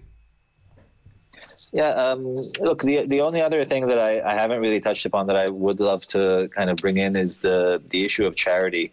I spent a lot of time writing an article about this, which I didn't publish because we had a spacing problem in the Our World magazine. I had to bring in someone who came in last minute. But I think a lot of people don't realize how important charity is. Not charity in just the literal term, but just giving back wherever you can. A lot of people think you might walk along the street, you might have 50 cents in your pocket and not give it to someone who is there begging. Okay, apart from the fact that you might believe that the begging circuit is controlled by people and, it's not going to help because, moving aside, if there is someone there who actually needs money and you have 50 cents in your pocket, you might feel bad that you have only 50 cents. You might think that that's not a big enough contribution. You might think that going to volunteer in a small NGO might not really make a difference. What are you doing? After all, you're just volunteering in a small NGO. But I think people need to give whatever they can, wherever they can in terms of their time. It doesn't always have to be money. And to think not about what it costs to them. You might make $1 million a year, and to you, 100 euros might not be a great sacrifice, but it might change the other person's life. Even if it's just for a day or half a day or, a week, give whatever you can, wherever you can, because it's not about how much it matters to you, but how much it has an impact on the people who are receiving it. I've been involved with a charity. It's nearly 10 years now, called 12 Hours for Greece. We started it when Greece was at the crisis. It wasn't started by me. I'm just a volunteer there. We're a team of 5 or 6 volunteers. It was started by a Belgian man who's very important. He used to be the head of the European Commission representation in Belgium. His name is Jimmy Jamar, and he's Philippine, if you can still use that word nowadays. And we started a charity organization where we used to have a full all-day event and raise money for different causes in Greece. At the time, it was more about the crisis. That's evolved. We used to do some really beautiful things where we would get a book like Plato and have people come in and read segments from it in their different language. So, you would get a Chinese woman coming in with her own little book of Plato, because we didn't offer Chinese, of course. We could only offer a few languages by ourselves, which meant that, we would have to cut up snippets, etc. But some people would come in with their own books in different languages that we weren't offering and read in their own language, which was very moving because, apart from the Greek, the English, the French, we also had the Flemish. But people would come in from everywhere and read, anything from, Russian to Chinese. Amazing project. And then it would culminate in in a concert. So we would sell concert tickets, make some money there, invite people from Greece. The great Lavredis Macheritsas was one of the first people to become really involved with the project, and he came back, I think, 5 times. And may he rest in peace. But he was really a big part of what we would think about when we would think about the 12 Hours for Greece. And he would do it, and 10 musicians would come along, and essentially we just cover their costs to come and play. And it was amazing for them to come and believe in this project. So I'm going to say nowadays we don't focus on the crisis because it has passed. For the past couple of years, we've been donating the money to an organization that gives fuel to schools, mostly in northern Greece, where it gets really cold in the winter and some of the schools don't have heating, or they don't have enough diesel fuel to power the heating. So we donate fuel, and we've fueled hundreds of schools in the last years in Greece. We had situations where they would call us and tell us that there's children who have to wear their big bulky jackets during class in the public schools. It's not a pretty image, and it happens. So that's where we came in and we said, okay, for the next couple of years, we're going to dedicate our money to this. We also made a lot of money for the tragedy at Mati to help the families there. And we I think in the last, 8 years, we've raised, it must have been more than 300,000 euros by now. It could be more. I might be wrong. But, we've been doing an amazing job. And it's something that I've been a small part of and tried to help with. And I hope you can all kind of see yourselves in this role to give back wherever you can, to volunteer a little bit. I think that's amazing, Billy. Just again, hats off. Please, if you want to finish something, I wanted to add something about something that you made me realize just now. But please go ahead if you want to finish off your sentence. No. I think I'm done with the charity bit. The only thing I can say about what keeps me going through these difficulties. As an entrepreneur, it doesn't matter if you're an entrepreneur or you work 12-hour days because you have a really demanding job. You need to find some time to be with just yourself. I did a lot of this through running, which I have been doing since I was 32. So for the last 4 years. By the way, I'm still 36, not 37 yet. You made me a year older. Shame on you. But you're at 32 older than me. I'm also 36. I forgot that you were in the younger end. Yeah. Of your so since the time you were talking about in the very beginning that we were on the sports teams, after I was about 18, I completely stopped doing any sport and essentially sat on the couch, played PlayStation, or was on my laptop doing work, and stopped any sort of physical fitness. Thankfully, my physique is such that I'm very lucky that I don't get immensely big by sitting on the couch. I have gotten a bit of a beer belly. I'm not going to show it to you now on camera, but it's not great. But at 32, I decided I need to start doing some fitness so I don't get a heart attack when I'm 40. So I started running. Initially, I hated it. In fact, before I started running, I used to call people who run psychopaths because I thought, who in their right mind would get out and actually run and bring themselves to physical pain? It's just something that I thought was disgusting and should not be done by anyone. So it's come to this point where I used it as a tool to be with myself and to be within my thoughts, because when you're running, you can't use your phone. You can't, you can listen to music, but ultimately there's no one there invading your personal space. No one, people can call you, but of course you don't pick up. And it's a moment there to be with yourself and by yourself. And you come up with a lot of great ideas.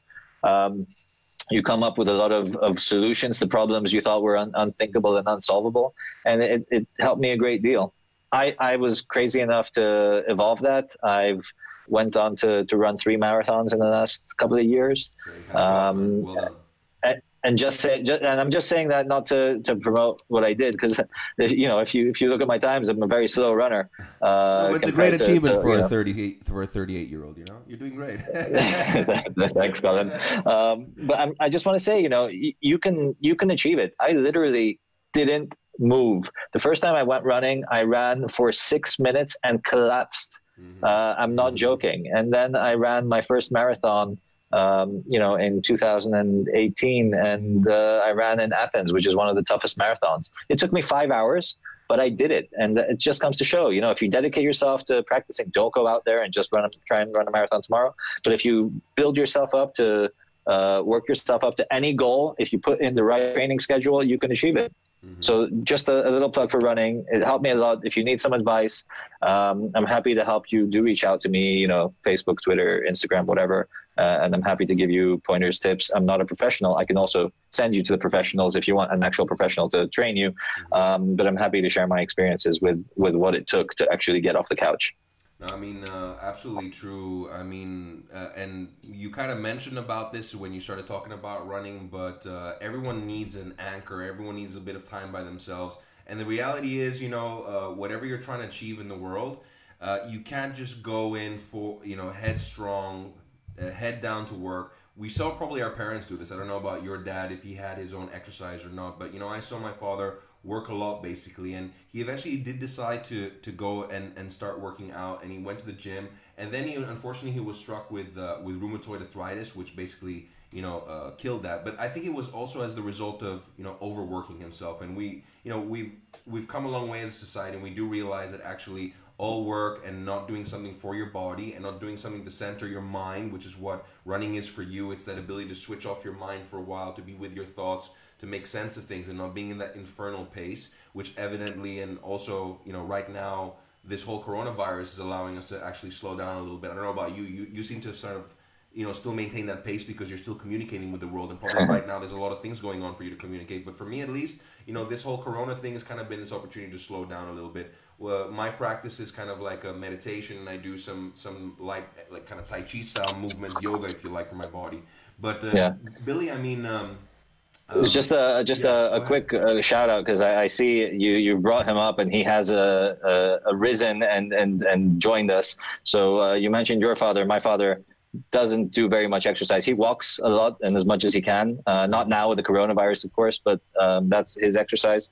I think his marathon, his equivalent is just working nonstop every day. It drives us all crazy, but it teaches us a lot and it makes things happen. And I don't know how you can have. He's 80 years old now, and I don't know how it's possible physically for him to work more than me at this point. Wow, that's amazing. He's always worked more than me in terms of quantity, hours, time, input. It's unbelievable. And I spent a lot of time talking about his past and what he did and how he came to start the newspaper. But the one thing I didn't say is how he's just a machine and goes nonstop. And I think he will do this for forever. For as long as he's breathing, he will be working nonstop. It's what drives him. And actually, some people are driven by their values, by their motivations. What he likes to do is have an impact on the world. He likes to drive the conversation, be the conversation, and he is not afraid to take on the biggest ghosts. I've taken a lot of big fights up in my journalism career. If I'm here, he's gone here because he has kind of zero. I think what millennials will say is he gives zero fucks about who it is he's taking on. Same with my father. It must be a generation thing, Yeah. Sometimes we'll have a discussion. I'll say, this might be a beast not worth fighting because the fallout of it will be significant. And I'll tell you, we've had impact come out from good journalism that has had adverse impact on our income, on our clients and things like that. That's the trade-off in your profession. Yeah, it's the reality. I'm not going to sugarcoat it. So I'm just going to say, big up Basil. He's there watching. Hi, Basil. But you had a last question you wanted to ask, or you wanted to ask me something. Well, actually, we're coming towards the end of this interview, and I'll just recap for our audience members. Basil, if you're just joining, I don't know if you're just joining or you were earlier, but again, just a quick recap. But we covered Billy's humble beginnings, being thrust into the journalistic world and being raised around it, to eventually running the company and having to balance the management of it, the management of his team, and at the same time, of course, the editorial side of things. We've talked about how he's been able to, or he strives to keep true at least to his values, while at the same time maintaining his journalistic objectivity and dedication to his profession, while at the same time beyond basically journalism. And we covered this a bit, and if you're just tuning in, I want you to tune back, to about 20 minutes ago, actually, because we talked about, Billy's projects outside of his main publication, his main source of business, his nonprofit projects, which one of them is Our World, which is a beautiful project that brings together thought leaders, not only in politics, but also, Hollywood, Nobel Prize winners, and a whole bunch of other thought leaders under the common banner, which is how do we improve our world. And there's a lot of beautiful segments that we talked about how you put something like that together, not necessarily having the biggest resources in the world, right? Billy's company is an SME, it's an important SME, but it's not like a huge New York Times with unlimited resources, but he still brings all these people together. And the last couple of things we talked about, and some really beautiful lessons that I'd like to thank you, actually, Billy, for reminding me and bringing it up to the surface. One is the beauty of awareness, which comes with the mindset of entrepreneurialism. Like I'm saying, you don't have to be an entrepreneur. You can apply this in your company, in your craft, in your profession, but the ability just to take in what's around you and find meaning about what's going on, how the system works that is currently providing, the income for, your family and for yourself. And one of the last things I wanted to mention, Billy, which, again, were really, really beautiful. Thank you for reminding me, but it really is the beauty of charity, or the beauty of giving, right? And you beautifully put it, which is, there is no action too little that can actually mean something, right? If you think that giving 50 cents to someone on the street probably is not going to mean a lot, and you're not going to go ahead with doing it, I'd encourage you to go ahead and do it, because 50 cents could mean the world to someone. But more importantly, what I wanted to highlight, what I took from actually what you said, which is I've been experiencing a lot lately, being part of various different organizations and also contributing, is the gift of your time and the gift of your resources, and what comes out of that, and the level of people and impact that you get to be involved in by volunteering into charitable causes, right? In my particular case, I'm part of Urban Talks, and I've been doing it for the last 3 years. It's an ongoing project. Every year I see it getting better and better, and the connections that I form, the new information I come across in, the community that's becoming formed right now, and we get to engage and impact, and then go and create an impact in the world, has all been the result of me making the decision of, I'm tired of just sitting around thinking about how the world could be better. I'm just going to go join something. I don't know what I'm doing in it, by the way. And Billy, I don't know if you felt that way. I don't know what I'm doing, but just be involved and see how it shapes, and you'll be amazed about the accomplishment and sense of accomplishment that you'll have. So thank you, Billy, for those things. Now, we're coming to the last segment, right? And in the last segment, I always ask, my guests, Billy, what's the one thing that you could share with our audience members specifically being, leaders of tomorrow, leaders of today, espousing, or people who espouse to be a leader of today to help shape our futures? What are the, one piece of action that you could recommend, or your message that you'd like to give to our audience members? Yeah, so, I spent a lot of time thinking about this before I came on, and I've done a lot of teaching I've done a few sessions with both teens and young people who have just finished their bachelor's degree, for example, on entrepreneurship. And I think, the first thing that I try to do when I'm lecturing them is I try to make them understand that it is possible for them to not be a civil servant, or for them, I say civil servant because in Greece, when I was growing up, the dream of the families is for you to become a civil servant, or at least a lot of the families, not my family. But once you get past the stumbling block of, I need to have the security and work for someone else, because the reality is you don't need to give up your job to start a project. You might at some point need to fully immerse yourself in that project and leave your job, but you don't necessarily need to fully give up your job from the beginning. So once I get past that part, which is the first and most important part, for those people who are already feeling entrepreneurial, if you will, or have an idea, but they don't think that their resources are there, or they don't have enough, I say the following. Look, if you probably might have a job that you would leave if this kicked off. You're not struggling. If you're struggling, this is a different conversation. So you don't have as much time if you're struggling. But work on your vision, work on your dream. Make sure, most critically, you know how to communicate it well. Mm-hmm. Because as I said before, the mistake most people make when they try to sell their own idea is they sell their personal passion for the project rather than the project itself. And, it's very easy to do, because I will tell you, I love this project. It's an amazing project, and I love doing it because I feel I give back. That's not what I should be selling here. I should be selling the impact that this project has, the impact that it will have for the people contributing, the impact it will have to the world, and the impact it will have to the advertisers that choose to get involved. And by the way, we have some great advertisers here. So we managed to sell some of it. So get back past beyond selling your personal passion, sell the project itself. And once you're confident that you know how to communicate it and that you're not selling the passion and you're selling the project, spend all of your time building relationships.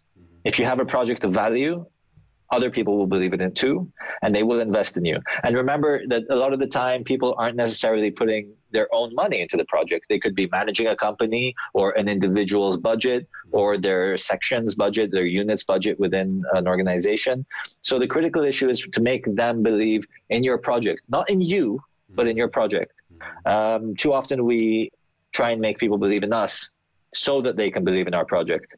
People will often believe in you because they believe in the project, and not the other way around.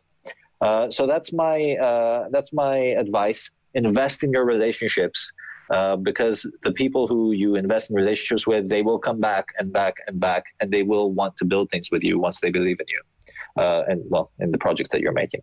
That's my takeaway. You mentioned the coronavirus and what I've been doing here. It's we're mid-pandemic. Somehow I find myself working 14-hour days, 16-hour days, because there's nothing else to do, and you kind of feel bad to just sit on the couch and do nothing. I do some reading. I don't just, of course, work.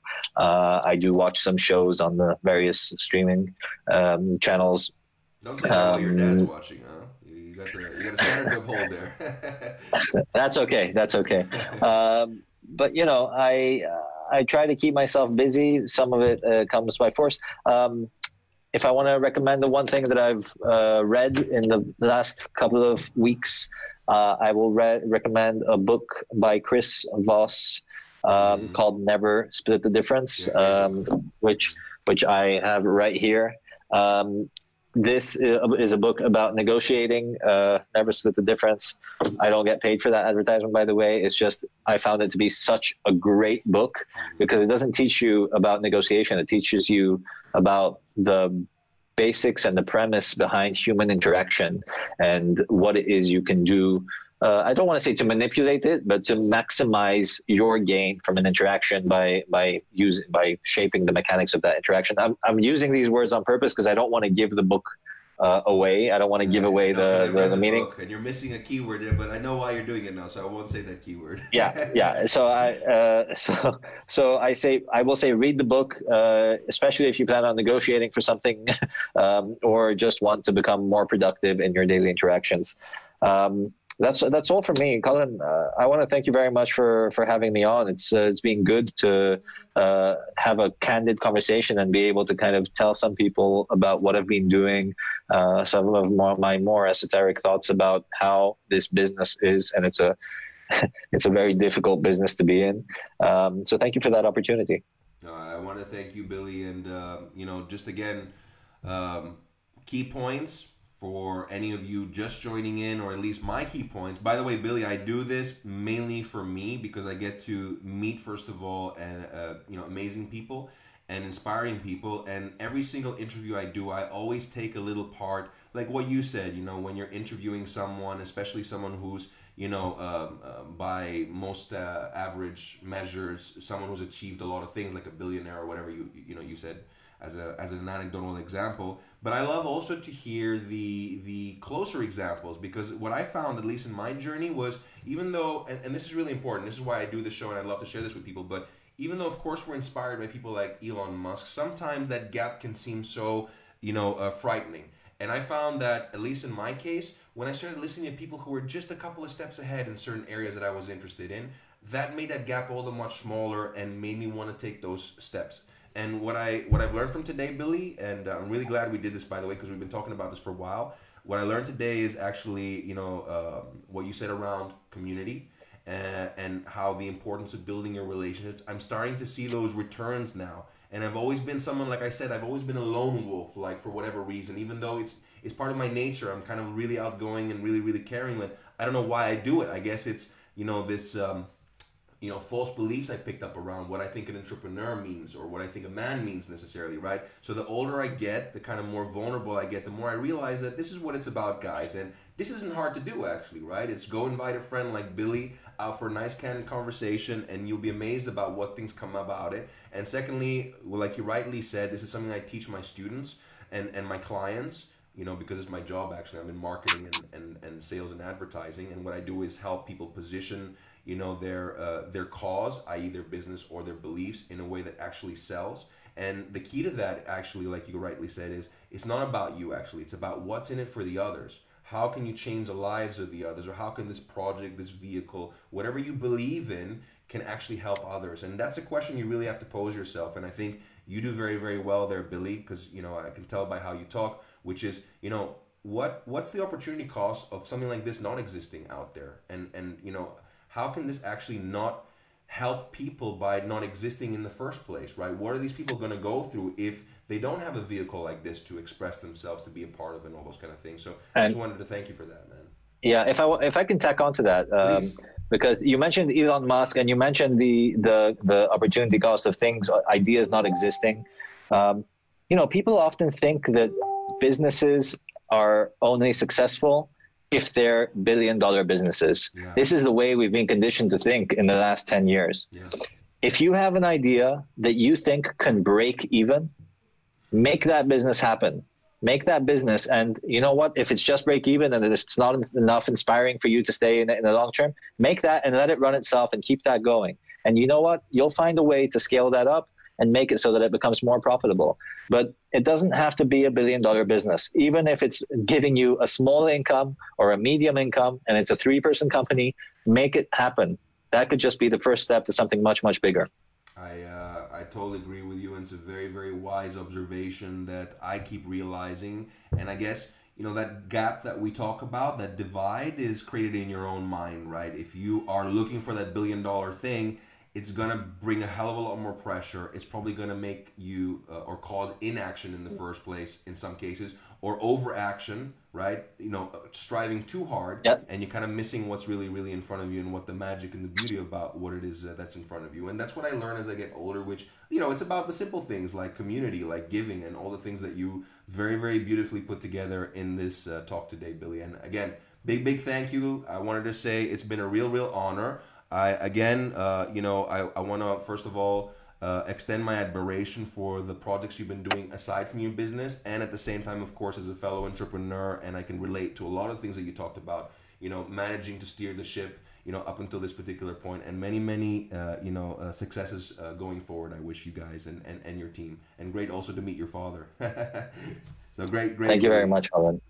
So thank you very much, and all the success to also the future podcasts. I know you've had some great people. I've watched some of them before, and I'm very, very happy to and honored to be a guest here. And I look forward to the next ones as well. And Billy, as we talked about, but I would love to look forward to some potential collaborations around some of the stuff we do in my kind of nonprofit areas.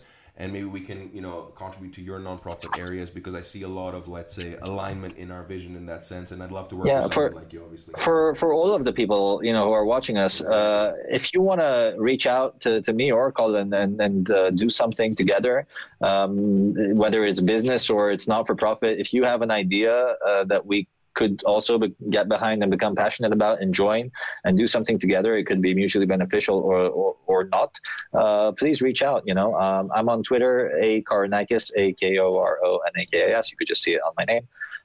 Also on Facebook, the same. LinkedIn, very easy to find. So just reach out. The internet is making things very, very easy for us. Yeah, absolutely. The first step is reach out. And hey, I would also recommend whoever's watching right now, first step is give a thumbs up in this little chat if you enjoyed this interview. Make sure you share it, even if you're watching later and it's not live. I still love to hear from you. This is why I'm doing this for you guys, and I really missed you in the last couple of weeks. Again, Billy, such an honor. Thank you very, very, very much. And I'm looking very much forward to seeing, what you'll be doing next, and also what you keep doing and how you keep bringing about your impact in the world. And guys, for Well, stay anyone, tuned. yeah, please, yeah. And I know. I'm guys, just saying, stay tuned. yeah, stay tuned. We will stay tuned, Billy, and please don't ever hesitate to let me know what you're up to, so I can also announce to my readers. Because what happens is a lot of my viewers end up kind of like following about my guests and asking what's going on with them and where are they up to. So definitely let me know what's happening, and we'll definitely be staying in touch. And guys, again, this brings to a conclusion another episode of Architects of the Future. And let me say that there has never been a more important time in history than right now for you to actually step up and take action. The environment is absolutely right, meaning when there's chaos, there's a need for leadership, there's a need for change, and there is an urgency where people might not have been listening to solutions, ideas, ideals, beliefs. Right now, for example, everyone's locked at home, and there's never been more unity despite the fact that we can't be together physically. And whereas before, maybe the focus, and it can still be, and Billy, probably this because you're in that world where you get to hear a lot about this, but where before the focus might have been on nationalistic interests, us versus you.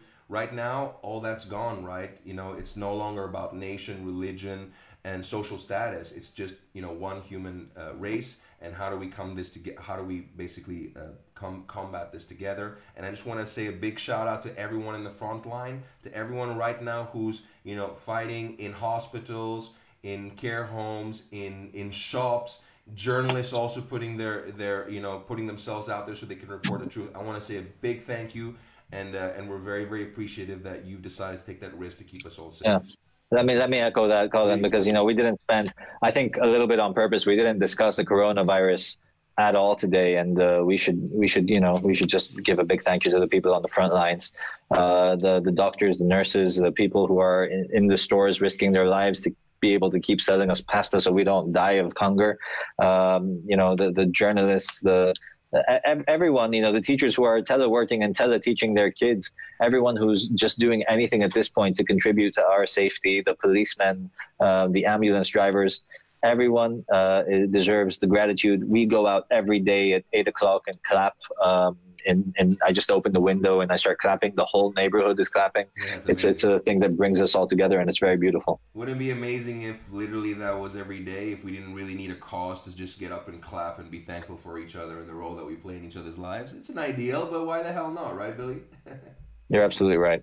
And by the way, I do want to mention also, because I had my opinion slightly, or my awareness expanded a little bit, that, also thank you to all the artists, all the actors, all the musicians, everyone basically that has created all the entertainment, all the knowledge that we're currently absorbing and have more time for. Thank you to you guys too, right? You're a beautiful expression of the human race, and that's something to be appreciated. And by the way, I really do think right now actually is probably the biggest time and the biggest need actually for art, and art which represents the kind of values that we could strive to and that we could believe in, and that could reflect the kind of world we want to be a part of. So thank you for you guys too. And Billy, again, big thank you, brother. Really, really great to have you in the show. Thanks for having me.